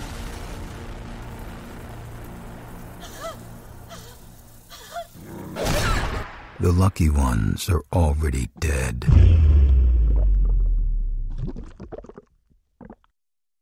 So, Muck. What do I say about Muck? Okay, so Okay, so Muck is a movie from this year, directed and written by Steve Walsh, starring Kane Hodder, briefly. As a character named Grossum Crudel. Apparently. Oh, yeah, although you never hear that mentioned anywhere in the movie. Yeah. Okay. Let's just get through the synopsis, and then we'll get to our thoughts. Okay, so you start out with this group of characters. One is in her underwear for some reason. Now, keep in mind, this is the second story in an oncoming trilogy. Right. So, for some reason, they chose to start in the middle. Yeah. So that means that you watch the first movie. When the first movie comes out, you'll know what is going to happen after the movie ends. And then when you watch the third movie, the third movie is really going to be the only one worth watching, I guess. No, probably not. Okay. The thing is, this feels like the second movie of a trilogy. Yes, it does. So it makes no fucking sense why they started with this. Okay, so you know what I'm going to do? I'm just going to read the plot directly from Wikipedia because the movie didn't make any sense to me. Okay. That's fine with me. After narrowly... Jesus, if I can actually read. After narrowly... Like I said, we're pretty dumb. Yeah. Well, it's like I can read it, but I have to make the words come to my mouth. After narrowly escaping an ancient burial ground, apparently. What? Yeah. Long forgotten and buried underneath the marshes of Cape Cod, a group of friends emerges from the thick, swampy darkness, tattered and bloody, lucky to be alive. They have already lost two of their friends, apparently, in the marsh. Well, they do say that. Right, but you never see them. True. During the opening credits, you see some chick, walking, not even walking around the marsh. She, seems to be walking in a circle in about a 10-foot diameter. Mm-hmm. And she's in her underwear and topless. Mm-hmm. You have to assume maybe the other one's dead. So they stumble upon an empty vacation house and break in to take shelter. Whatever was in the marsh is still after them, and soon after one of them goes for help, the rest of the group learns that the evil in the marsh is not the only thing that wants them dead. Something worse, something more savage, was lying in wait inside that house. What happens next is unspeakable horror that cannot be unseen. These lucky and unlucky travelers spend their St. Patrick's Day trapped between two evils, forcing them to fight, die, or go back the way they came. Yeah. Seems like a pretty obvious choice. Yeah. Although I guess apparently whatever was back the way they came was just as bad. Right. Although we don't know what that was because this is the second movie in a trilogy. Right. Okay, so... Is that it? Did you go all the way through it? Yeah. Okay. So these things that are after them, they refer to them as creepers. They look like a family of Voldemorts. Yep. One of them is Kane Hodder. Yep. Though you wouldn't know it. I mean, you can see in his face. Yeah, if you... Well, no, honestly, I couldn't. Really? The only reason I could tell that he was... That was him was because he was bigger than the rest of them. Oh, I could tell in his face. His bald cap kept coming up. Did it? Yeah. Oh, I didn't notice that. Oh, yeah. Every time they showed him from behind, you could see this bald cap kind of kept wrinkling up and bunching up, and it was like, oh, that's good. Not like actually coming up where you could see his hair sticking out or anything, but you could... It was pretty obvious it was a bald cap. Wow. This movie just... I'm going to say it. It's a little insulting. Yeah. See, I'm just going to lay this on the table. I like a movie with some gratuitous nudity. Mm-hmm. I think anybody that isn't a prude does. Well, guys. Most women probably don't. Guys, most of the time do. But this was just over the top.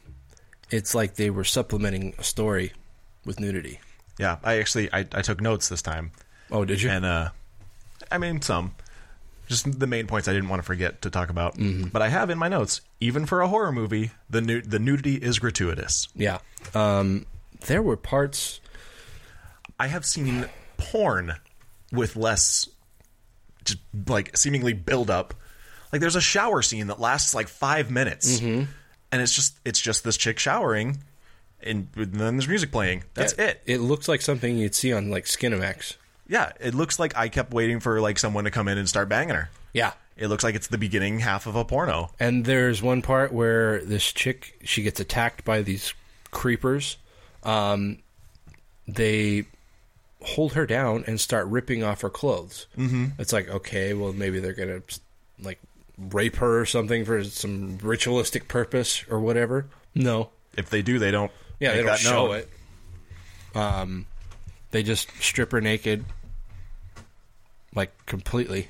Yeah. And throw her out the window. And there's another scene where a girl is in the bathroom of a bar trying on different underwear. Right. And that's actually Jacqueline Swedberg, who is the 2012 Playmate of the Year. And that scene goes on forever, too. Yeah. And apparently this girl just carries around like 12 different changes of underwear in her purse. Yeah, I don't know if that's a common thing girls do on dates, but... I don't think so. I think even... And what gets me is she's in the bathroom trying on different pairs of underwear for, you know... In the movie, it's probably a good 5 minutes, if not more. Mm-hmm. And then she comes out, and the guy's like, oh, that was fast. Yeah. But no, it wasn't. Well, he was drunk. That's true. You are constantly reminded of because he keeps telling you. Yeah. And his name is Troit. Troit? Yeah. That's a name? That's his name. It's like Detroit without the D. Ugh. Okay. The guy has no D. But they also called him Davison a couple times. Last name, maybe? I assume so. Yeah. But another thing that was, like, really starting to throw me off and kind of getting irritating was the overlaps in time. Oh, yeah. Like, you'd follow a character into a different scene, and then they jump back.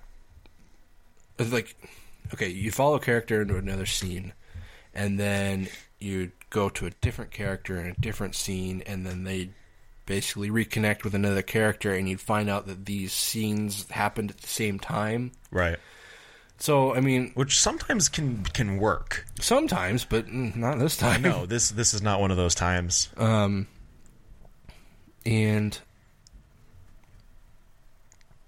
I don't know. I mean, there's... Like, I said I find it insulting, mainly because they bill it as being a horror movie for horror fans. Mm-hmm. And it's basically like they just went, well, all horror fans want is boobs and blood, so that's all we're going to make our movie. It's like, no, we're not retarded. Yeah. And there is, you know, ironically enough, the main chicks in the movie, the ones that actually are on screen for more than, like, 2 minutes, the two that you'd expect to see nudity from are the two that you don't. Isn't that always how it goes? Huh? Isn't that always how it goes? Not really, no. I mean, there's a girl that she's in her underwear for the entire movie. Mm-hmm. She's got, like, she's in her bra, panties, and a pair of galoshes. Yeah. And then there's Jacqueline Swedenborg. And actually, I should correct myself. If you ever see a movie with a Playmate in it, do not expect to see any nudity from her. Yeah, that's usually true. Yep. That's something I've come to learn over my many years of watching low-budget movies with Playboy Playmates in it. But yeah, like I was saying, you know, the whole movie is basically just boobs and blood, and the story is basically non-existent, and they bill it as being for horror fans. I'm just like, you know, I like horror, but I also like story in my horror. Yeah, and that's the thing. Is like there was zero story to this. It didn't make any sense. No. It's like, I mean, granted, this is the second movie in a trilogy, or I guess the part 2 of a trilogy. But it seemed like it should have been the second act in a movie. Yes, that's the perfect way to say it. Yeah, because it felt like it just kind of starts right in the middle, and then the end is just so stupid. Yeah, I mean, in the sequel, the idea behind a sequel, whether or not it's just a duology or a trilogy, you need to create a movie that you can watch on its own, one that makes sense as a standalone movie. Like you think about all the classic trilogies, Back to the Future 2. You don't need to have watched the first movie to know what's going on. Yeah. I mean, granted, they do a certain degree of recapping in like the first 5 minutes or something. But you can watch that movie on its own and not necessarily need to see Back to the Future or Back to the Future 3. You can just watch that on its own. That is like a good middle movie. This did not do that because, like I said, it was almost like it was designed as the second act in a movie, but didn't have anything connecting it to the other two. And it's like that's the problem with releasing the second part of your 3-part story first, because you can't. If you don't want to spoil the first movie or spoil the next movie, then you can't really say much, but then that leaves you with no story. Which is exactly where this movie is. Yeah. So, I mean, I don't know what the fuck they were thinking. Another thing about them being, you know, it being for horror fans, like, I love a good homage, but the name of the town is West Craven. I think it's West Craven, isn't it? I don't know. But either way. Regardless, yeah. Give me a fucking break. And they say it like 20 times. Yeah. Like they really want to make sure you know. Yeah. I'm surprised they didn't like look in the camera and go, get it? Right? Wink. I actually looked it up because I wasn't sure if that was a real town or not. Oh. It's definitely not. Like I looked up West Craven, Massachusetts, West Craven, Cape Cod, nothing. Not a real place. So yeah, there's definitely some very poorly executed homage. Another thing I found very annoying is like this: the studio that put this out is called With an O, and there are different signs, like in the bar. There's a sign that says "Everything's better with an O," and the bartender is wearing a With an O shirt. Plus, there's a drink called like the Dirty Walsh or something like that. And like you said, the writer and director is named, what was it, Stephen Walsh? Yeah. Steve Walsh, yeah. So it's like, come on, quit patting yourself on the back. Yeah, this movie it was deceptive because it was very clearly, like, it had the story, the acting caliber, and the camera work of a very low budget movie. Mm-hmm. But its production value exceeded that. It was actually filmed in 4K. That's right, yeah. Or was it post-converted? No, I think it was filmed in 4K. That's right, the first horror movie filmed in 4K. It was a big selling point for them. Yeah. It looks good. Yeah, I mean, like I said, aside from the really shitty camera work. Yeah. I mean, like, like shots that were just like too close to people's faces, and like they didn't frame the shot right. And it's like, I'm not a cinematographer, but I know when a shot is framed. I know what right. I like. Yeah, it's like I know when something doesn't look right. Yeah.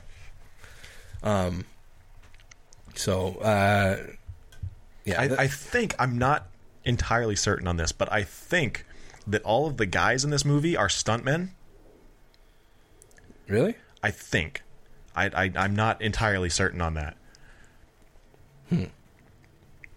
But I believe they are. And then the women are... There's a couple Playboy Playmates in this. Oh, is there? Yeah, like she was the only one that was Playmate of the Year, but I'm pretty sure there was several Playboy Playmates in this. And it shows the fact that these are stuntmen and Playboy Playmates. Oh, and yeah. not professional actors. Okay, apparently I'm wrong because I'm looking under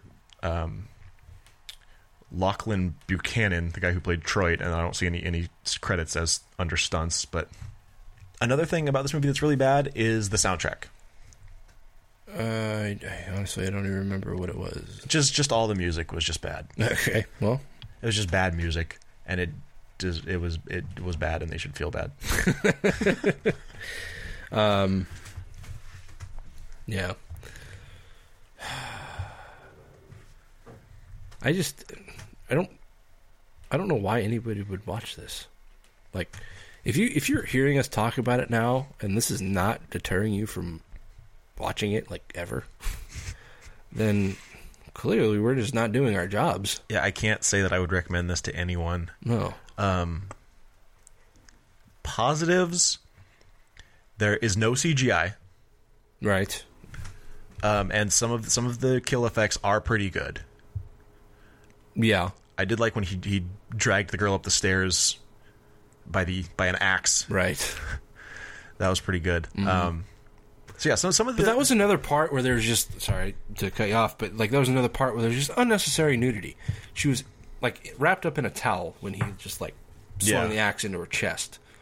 And then he drags her up the stairs, and like the towel like comes down just right under one tit. So you just got one of her tits just hanging out. One titty out. Yeah. That. And so, he's dragging her up stair by stair, and so, just get like a jiggle every stair. It's like, why? Yeah. Why does that need to happen? It's like we said before, like I like boobs just as much as the next guy. I can appreciate the effort, but no. Yeah, but there's got to be something more to it than that. Yeah. In my movies.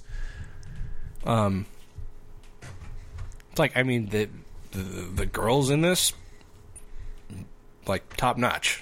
Like, thank you for your service. But especially the girl that got thrown out of the window. I don't remember her name. Stephanie Danielson. Kylie was the character. Right. Which was Chad's girlfriend. Right. Oh, Chad, right. Right. Yeah. Pretty sure they're all named Chad. Yep, probably. I'm pretty sure they were. I don't know. I wasn't paying attention. Yeah, she was pretty well put together, and I appreciated that. Mm-hmm. I think hers were real. Oh, they definitely were. The others, not so much. No. Especially not... I don't know. There's this... what was... Chad goes into a bar. Mm-hmm. Like that's where he goes to try to get help. And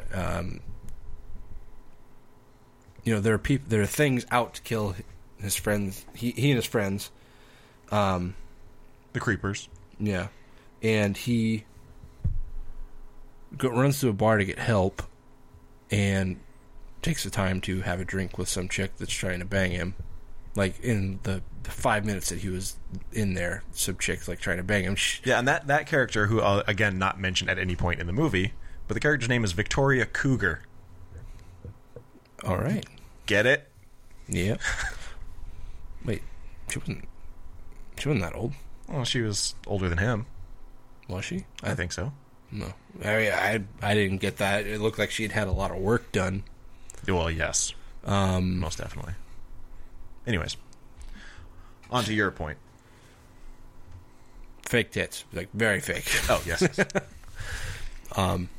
Like painfully fake, like the ones where you can like see like ripples in their boobs because they're just stretched too tightly. But anyway, so yeah, it's like, it's not to say that to a certain extent the nudity wasn't appreciated, but to a certain extent being the key phrase. Yeah, because it's just over the top and just, it's like, I like boobs in my horror movie, but I don't watch the horror movie for the boobs. Mm-hmm. And there's just too much, and it doesn't fit with the story. It's out of context. It's just, and you know, it's funny. It's just like randomly spliced scenes from a porno movie mixed into a horror movie. Yeah, yeah, and like I said, this chick with the really fake boobs, like she drags this other chick into the bathroom because she sees what was the guy's actual name? Noah? Yeah. No, that wasn't him. Yeah, that's him. Are you sure? Yeah. Okay. Well, then Noah, he goes in this bar. She sees him walk in, even though he's like covered in blood. Like he's got blood just all over the front of his shirt. Yeah. Plus he's dripping sweat. Yeah. He's covered in dirt. She doesn't see these as obstacles or concerns. So she drags her friend into the bathroom and makes her change clothes with her because she's wearing like a t-shirt and some cut-off jean shorts, and her friend is wearing like this glittery dress. Yeah, so it's just things like that. It's like, why does this need to happen? How is this progressing the story at all? Yeah. It was just an excuse to make them take their clothes off. Right. Anyway. I remember, like, I was watching it when... Or, actually, it had just ended when my wife got home from work. And she's like, what is this? I'm like, it's called Muck. And she's like, yeah, did it have boobs in it? I'm like, yeah. Oh, yes. I was like, and she's not a fan of that. She does not like me watching movies with nudity in it. I think I've said this before, but it seems like no matter what I'm watching when my girlfriend comes home, I always get the same reaction. What are you watching? I could be watching fucking The Simpsons, and she would give me that reaction. This one, it would have been justified. Right. Yeah, I'm just like... Or she says, just like, did it have a lot of boobs in it? I'm like, yeah. Like, too many. Too many boobs. But, of course, she ignored the fact that I said that. And she's like, I don't like it when you watch a movie with boobs in it. It's like, I'm sorry. I'll tell them not to put boobs in the next movie. Anyway. And then the end is just completely disjointed, but it's like, okay, here's how the next movie's going to start. Right. Yeah, and... Oh, God. It sets up, obviously, the third movie. The third movie's probably not going to be next, so we're going to forget how this movie ended. No, the first one is next. I already looked. Of course. It's called Muck, the Feast of St. Patrick. Right. Okay, I already knew about that. Okay. I don't want to talk about this anymore. All right. Let's wrap it up. What's your rating? I can't give it a 1 because as bad as the story would be if there was one, there, like I said, there's still good visuals in it. So I'll go 2.5. All right. Yeah, kind of the same inclination. It's like I can't give it a 1 because the action and like certain fight scenes were pretty good. They're choreographed fairly well, I think. I did like the one part where Troy like just like backhand shovels one of those creepers in the face. And yeah, the effects, them being practical, were pretty good. And you know, this like I said, the story was non-existent, but those things, and then you know, like I said, to a certain extent, some of the nudity was nice to a point when it just became excessive and ridiculous. Yeah, and it, like every time they caught one of the girls, they had to rip their clothes off for no explainable reason. Right. But once that before that came ridiculous, it was appreciated. Yeah. So I guess I'll give a point for each of those things and say 3. All right. But honestly, unless you don't mind a movie having absolutely no story and you really just want to watch like an hour and a half of boobs,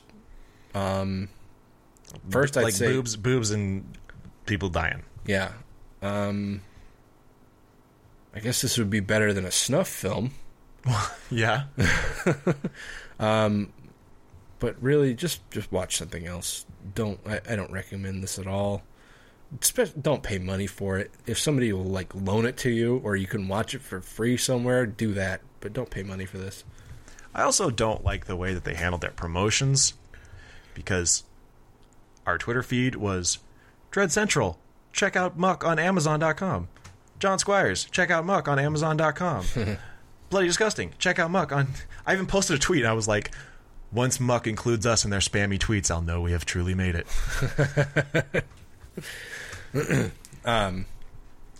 So yeah, 3, and that's it. Don't see this. Are we going to see the Feast of St. Patrick? Do we have to? I don't know. We might. We'll see what else comes out around that time if we can find something else. Moving on to our next movie. It's also a brand new movie. Just hit 1,200 theaters on Friday, expanding from 4. It's called It Follows. I used to daydream about being old enough to go on dates. I had this image of myself holding hands with a really cute guy. Just having some sort of freedom, I guess. Jay, I'm sorry. Help? You're not going to believe me, and I need you to remember what I'm saying. This thing, it's going to follow you. Somebody gave it to me, and I passed it to you. Wherever you are, it's somewhere, walking straight for you. All you can do is pass it along to someone else.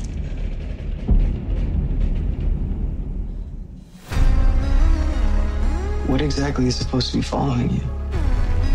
I don't know. Just pass it along. You believe me, right? Nothing's gonna happen.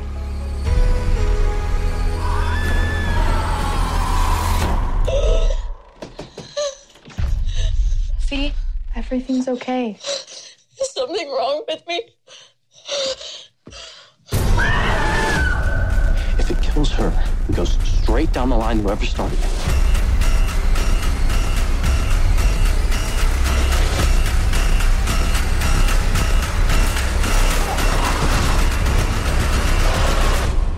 It's gonna be here sooner or later.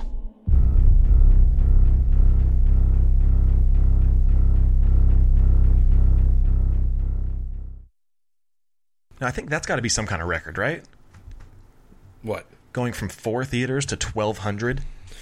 Yeah, I mean this movie was supposed to go like almost immediately to VOD.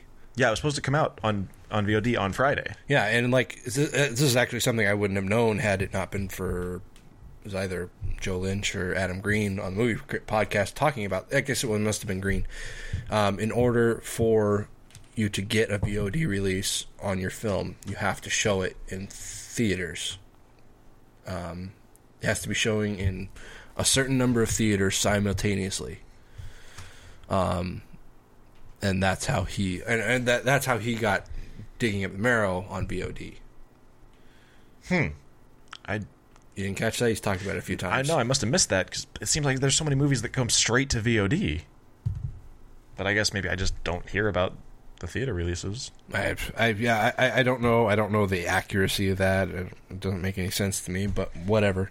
Anyway, so I wonder if that was maybe the case, and like they were just doing the bare minimum so they could do VOD, but then it was so anticipated, like so many people wanted to see it. That's why they expanded it so drastically. Because the expansion like just happened. They were still talking about going to VOD as of last week, and then people demanded it, and they delivered. Right. So, anyways, It Follows is about a girl named Jamie who, do they ever say how old she is? They don't. I have to assume that she's probably like 20, 21. The guy she goes out with, they say he's 21. Yeah, I have to presume she's close in age to him. So it appears that she's in college. I don't think she's in high school anymore. Yeah, that was the impression I got. Yeah, so she's played by Micah Monroe. Now, I want to comment on something right off the bat here. Okay. You told me that, was it Killer POV, said that she got naked? Well, they said there was nudity. Oh, okay. Well, that makes a little more sense. Not that I was upset about it, it's just something I noticed that you had told me, and I considered you a liar. Well, like, I knew there was sex in it, and they said there was nudity, so I thought I was putting 2 and 2 together. But apparently I got 5. So Jamie... You got 5 on it. I got 5 on it. Jamie goes on a date with a guy named Hugh G. Rection. Nailed it. That's probably not his last name. Probably not. That doesn't make any sense. Why would they name him that? Well, it's not his real name. Okay, you got me there. Spoiler alert. I guess that's kind of a spoiler, but she goes on a date with this guy, and they bang. Bang, bang, bangity bang, bang, bang, bang, bangity bang, bang, bang, bang, bang. Okay. I've done that several times in the last week, and my wife fucking hates it. She doesn't like when I use the word bang. Like, it drives her up a wall. Like, I could see her, like visually see her getting upset every time I say it, especially multiple times in one night. She's no fun. Huh? She's no fun. But so they bang, and then Hugh tells her, and this is not a spoiler. This is all basic stuff that's more or less in the trailer. By the way, I watched the trailer last night after we went and saw this. Mm-hmm. After when you know what it is, the trailer gives away a lot. Yeah, but it's like if you haven't seen the movie, you might not know that. Yeah, this movie. To watch the trailer, like you said, once you know the story, yeah, it does appear to reveal a lot. But when you don't really know what it's about, like, I went into this almost completely blind. Same here. I avoided hearing anything about it because I wanted to go into it not knowing anything. Yeah. So it's like I could watch the trailer and really have no fucking clue what's even happening. Right. But I mean, now it all makes sense, and so it does seem like a lot of spoilers, but when you don't know anything, it doesn't really give anything away. Yeah. So he tells her that she is now has something that's going to follow her, because that's what it does. It follows. And whatever it is, it just appears in the form of a person. Yeah. And it changes figures. Right. And it's just always following her, but it's always walking. Mm-hmm. So he tells her, you can drive and buy yourself some time, but it's still going to keep coming for you. Yeah, and it appears that it always knows where you are. Yeah. It's really just a matter of how far you can get away and the time it takes to walk there. Yeah. It's kind of like a zombie that only focuses on one person. Right. Because it seemingly never stops. It doesn't, take a nap. It doesn't go to bed. It doesn't need a drink of water. Mm-hmm. It just follows. Right. So I'm just thinking of how much I can say here. Most of the movie is her just trying to figure out what's going on. How to stop it. And how to stop it. And how to get far enough away that she can, have time to think of a plan. Mm-hmm.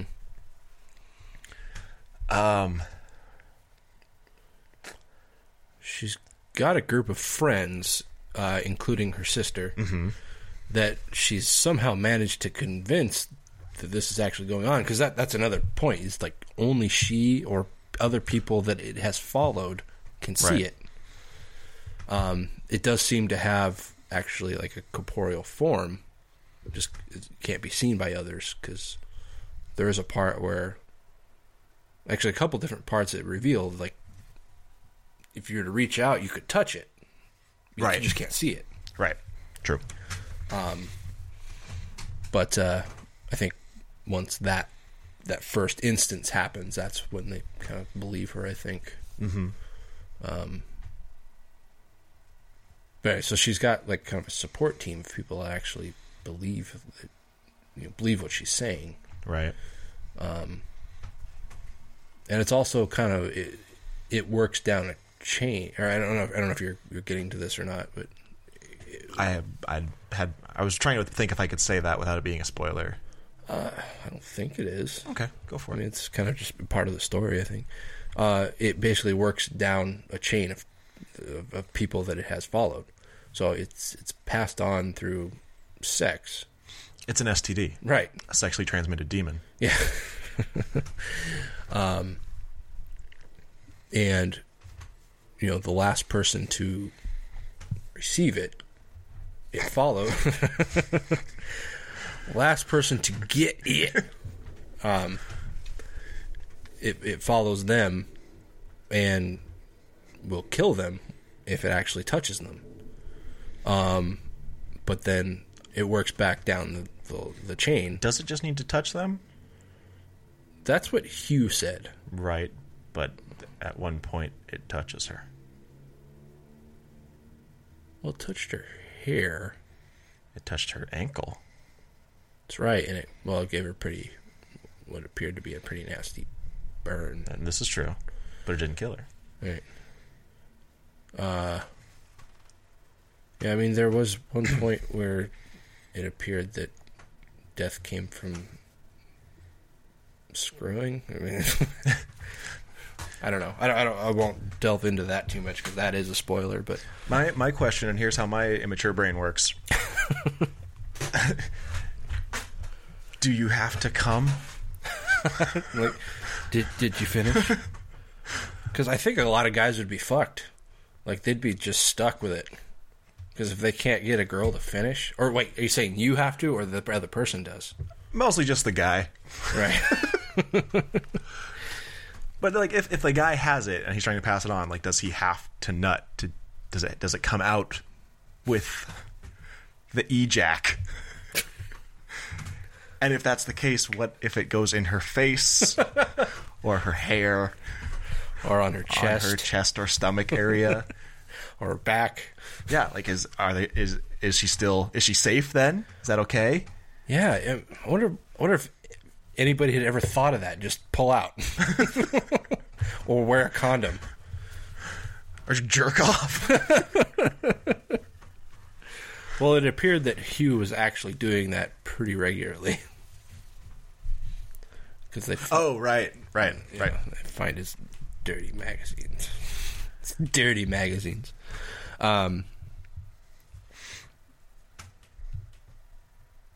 Yeah, so I forgot what I was going to say. All right. Sorry. Go ahead. I take you off track with my whole ejac conversation. Yeah, you got me all hot and bothered. So like Tony was saying, it gets passed down by sex, but it's a chain. So just because you get rid of it doesn't mean you're safe. Right. That's where I was going with it. Yeah. Anyone who has had it can still see it, and if it kills the person who it's currently following, it just goes right back to who it was following before. Yeah. So you're never truly safe from it. Kind of like herpes. Or yeah. Just flares back up every once in a while. I think of it more like syphilis. Is it like, you get it from sex, and then it fucks with your head. So yeah, we don't want to give away the ending. So I guess that sounds a good place to stop, right? More or less. All right, sure. I think we covered the story. Sure. Yeah. Okay. So yeah, her friend Paul looks like a real life Doug Funny. I said that to you last night. I was trying to think of why I recognize that guy. Did you ever watch the United States of Terror? No. Oh, okay. He played the son on that, and that's why I recognized him. Oh. But he's a little goofy looking. He's a little goofy guy. But he's got like the nose that kind of goes. It's kind of round on the end. And that just made me think of Doug Funny. So this movie was. By the way, the guy that played Hugh or Jeff, is that his name? I think so. He was in Zombievers. It was him. He played the blonde haired Chad guy from Zombievers. If you actually saw that. But like I mentioned to you that in the theater, or asked you, and you said he wasn't. I didn't think it was, but because you're a fool, apparently. So this movie was pretty highly hyped up. Yeah. Like we said, it went from 4 theaters to 1,200 just by popular demand, and people are raving about it as the best film of 2015 already, the scariest film of 2015 already. Yeah. What did you think?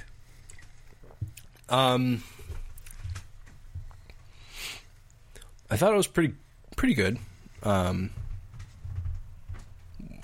I don't anticipate that it's going to be the best film of 2015, the best, or even the best horror film. I really doubt that.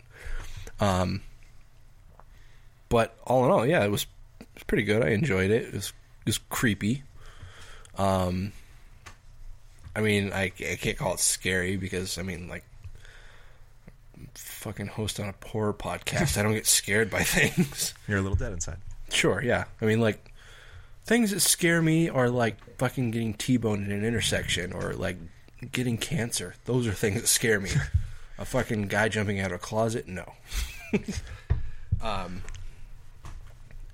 Anyway, but yeah, all in all, this is pretty good. It had an interesting story, something that seemed like I hadn't really seen before. Yeah, like we've seen kind of similar things, but not really exactly like this. I liked that it had a very old school feel to it. Yeah, that's something I was going to mention. It like the whole cinematography of it and the soundtrack too. Soundtrack feels especially very, very 80s, which is a compliment because 80s are the fucking golden era of horror. Right. I mean, if Friday the 13th, the people dealing with that need to take a lesson from this movie. If they can capture that feel. I mean, because obviously this was still, modern times. I mean, at times it was a little hard to tell because it took place in Detroit, and Detroit's a shithole.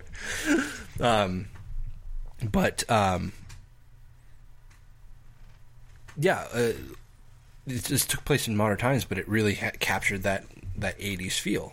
It almost made you feel like it was in the 80s. And yeah, so if Friday the 13th can capture that same feel, then it's money. I mean, that's exactly what they need to go for. But yeah, the cinematography and the soundtrack really gave it that edge, and I really liked that about it. So I guess all in all, I had a good time. I would definitely recommend it. Don't give it a number yet because I got some stuff to say. Okay, I got some stuff I want to say. Are you done? Yeah, I guess. I thought it was pretty damn fantastic. Yeah? Yeah. And I mean, I'm not really surprised because I'm more into the creepy stuff where you're a little more action. I don't know if action is the right word, but like a little more substance. Yeah. But like you said, it is extremely creepy. Mm-hmm. I personally don't see anything else on the calendar that I think is going to beat this. I mean, I would love to be proven wrong because the more good movies I watch, the happier I am. Sure. I don't like watching shitty movies. I don't like watching things like Muck, but yeah. But yeah, I'm so happy that this got so hyped up because most of the movies that get hyped up are fucking Zombieland and things that are they're horror but they're also cheesy and they're fun and they're more not really geared towards horror fans, where this is old school American horror. Sorry, Adam Green. Yeah. You have to qualify being hyped up because this is hyped up on a smaller scale. This is true. You compare it to like Zombieland, where that definitely was a much grander scale. Yeah. But I mean, this is hyped up by genre sites specifically, but I mean, you've got people who want to see it, and this is the kind of movie that I like to see get that kind of recognition. Yeah, definitely.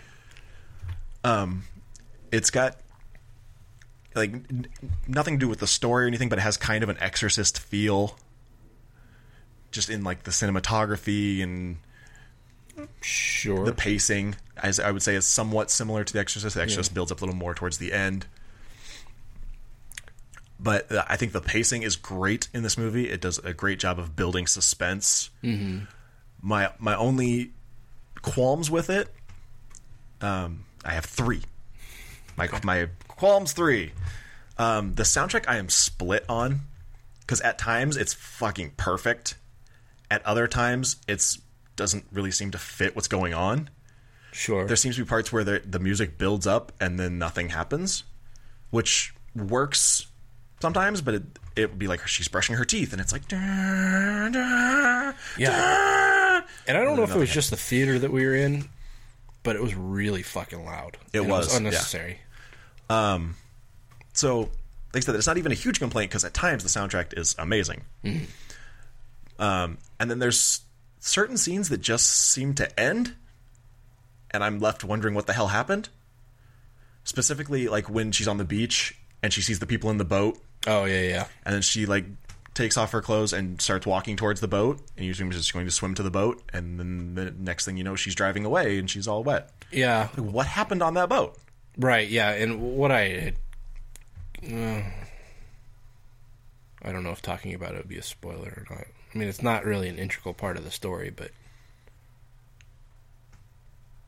I don't know. Maybe we could talk about it off mic, I guess. Okay. But yeah, I agree on those points. And then my third part is when the scenes where you're basically seeing from other people's perspective who couldn't see the demon. Mm-hmm. I thought it was a little hokey. Specifically the first part when it pulls her hair. Yeah. It looked like a string or something pulling her hair up, and I didn't think that was the best effect. Yeah. But those are like all really minor points. Definitely not anything that was like, okay, yeah, fuck this movie because of that. Right, yeah. I think my biggest... I mean, I enjoyed most things about this movie. I think my biggest gripe was the ending. The ending made me want to fucking punch someone. You didn't care for the ending? No, I hated it. The very, very ending? Or... Yeah. Really? Yeah. Huh. That bugged the shit out of me. Because they left it open? I wasn't going to say that, but yes. That's not really a spoiler. I guess. Yeah, I don't like open endings, unless you're planning a sequel. But I really don't think this is going to have a sequel. But so many horror movies do that. I know, and it drives me nuts every fucking time. I hate that. I want some fucking resolution. I love that. I committed a fucking hour and a half to this goddamn movie. I want a fucking ending, not some open-ended bullshit. I love when they leave it open to your imagination. Nah, fuck that. Another thing that this movie did really well that I really liked was there were scenes where you would see someone walking towards the camera, but they didn't make it a focal point. Yeah, there's one scene specific where they show she's in the office of the school, mm-hmm. and the camera does a full 360. And while it's circling, you see someone out the window, and they're just walking straight towards the camera, but the camera never stops, doesn't slow down. Yeah. Never makes a point of it. Mm-hmm. And so it kind of gets your head going, like, did I see that? Is that actually the demon, or is that just a person? Yeah. And you know what that kind of reminded me of? And this might be a little obscure, and a lot of people might not necessarily remember this, but in It, the miniseries, there's a point where they're looking at a picture of Derry from like the 1800s or whatever, and the picture comes to life, and it's just like this street scene, and then all of a sudden Pennywise appears, and he like comes pretty quickly up, and now he's front and center, but like you don't see where he came from. Yeah, like you didn't notice him until he was right in front of you, but he was almost like in the picture like the entire time. So it was something like that yeah, it was interesting. I like when they do that, because it just really springs up on you, and like if you have a quick eye, then you can appreciate it because you get a little sense of self-satisfaction because you spotted it. But at the same time, it makes you wonder. Yeah, and it's just I love that feeling of where they kind of leave it up to you to put the pieces together. Yeah.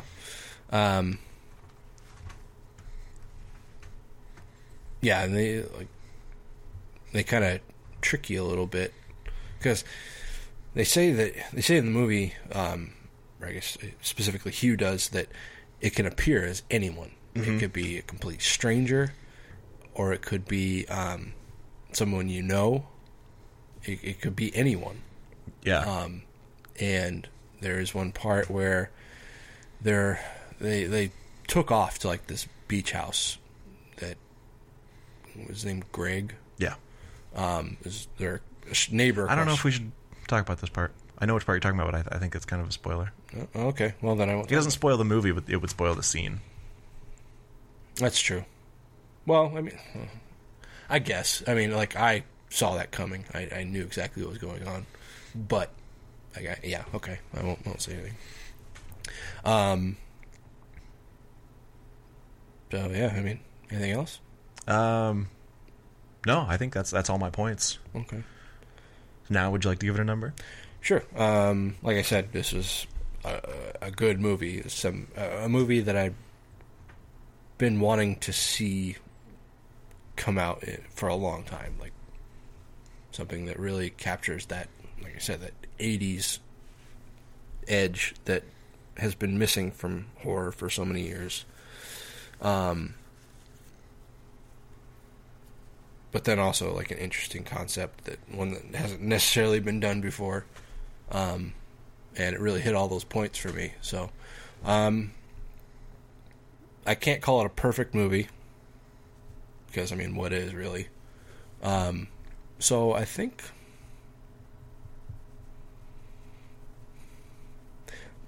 I don't know that I'd give it a 9, because I don't think I enjoyed it that much, but I think I'll give it an 8. All right. Yeah, like me, I love tension and I love suspense, and to me that's the best part of a horror movie, because I just love that feeling of your heart racing, and this did that to a T. Yeah. Like I said, I do just have those 3 very minor gripes, and I can't even say that I would give each one half a point off, because I don't think all of them are even worth half a point off, so I'm going to give it a 9. All right. Okay, well, that's going to do it for this episode. Yeah? Yeah. For real. Not a joke. Not an April Fool's. This is not an April Fool's. We're actually ending the show now. But yeah, so one shit movie, one pretty good movie. So I guess they balanced out to a mediocre movie. Yeah. So Muck follows. It would be okay. Anyway. Muck it. You just call it Muck it. So, we'll catch you again here in a couple weeks. Check it out. Make sure you catch out our Drunken Cinema coming out later today. Yeah. No joke. Not a joke. Yeah. I hope you enjoy it. It is a special edition for April Fool's Day. Right. You'll find out when you see it. Yeah. I think we explained why we did it, too, if I remember right. I think so. Things are a little hazy. Anyway, so we'll catch you again in a couple weeks. Taylor, tell them where they can find us. The best place to find us is at graveplotpodcast.com. We are on Facebook, Google+, and Instagram as Graveplot Podcast. We are also on Twitter as grave_plot. Yeah. So until next time, I'm Skeletoni. And I am Taylor of Terror. This has been the Graveplot Podcast, where we're all just a little dead inside.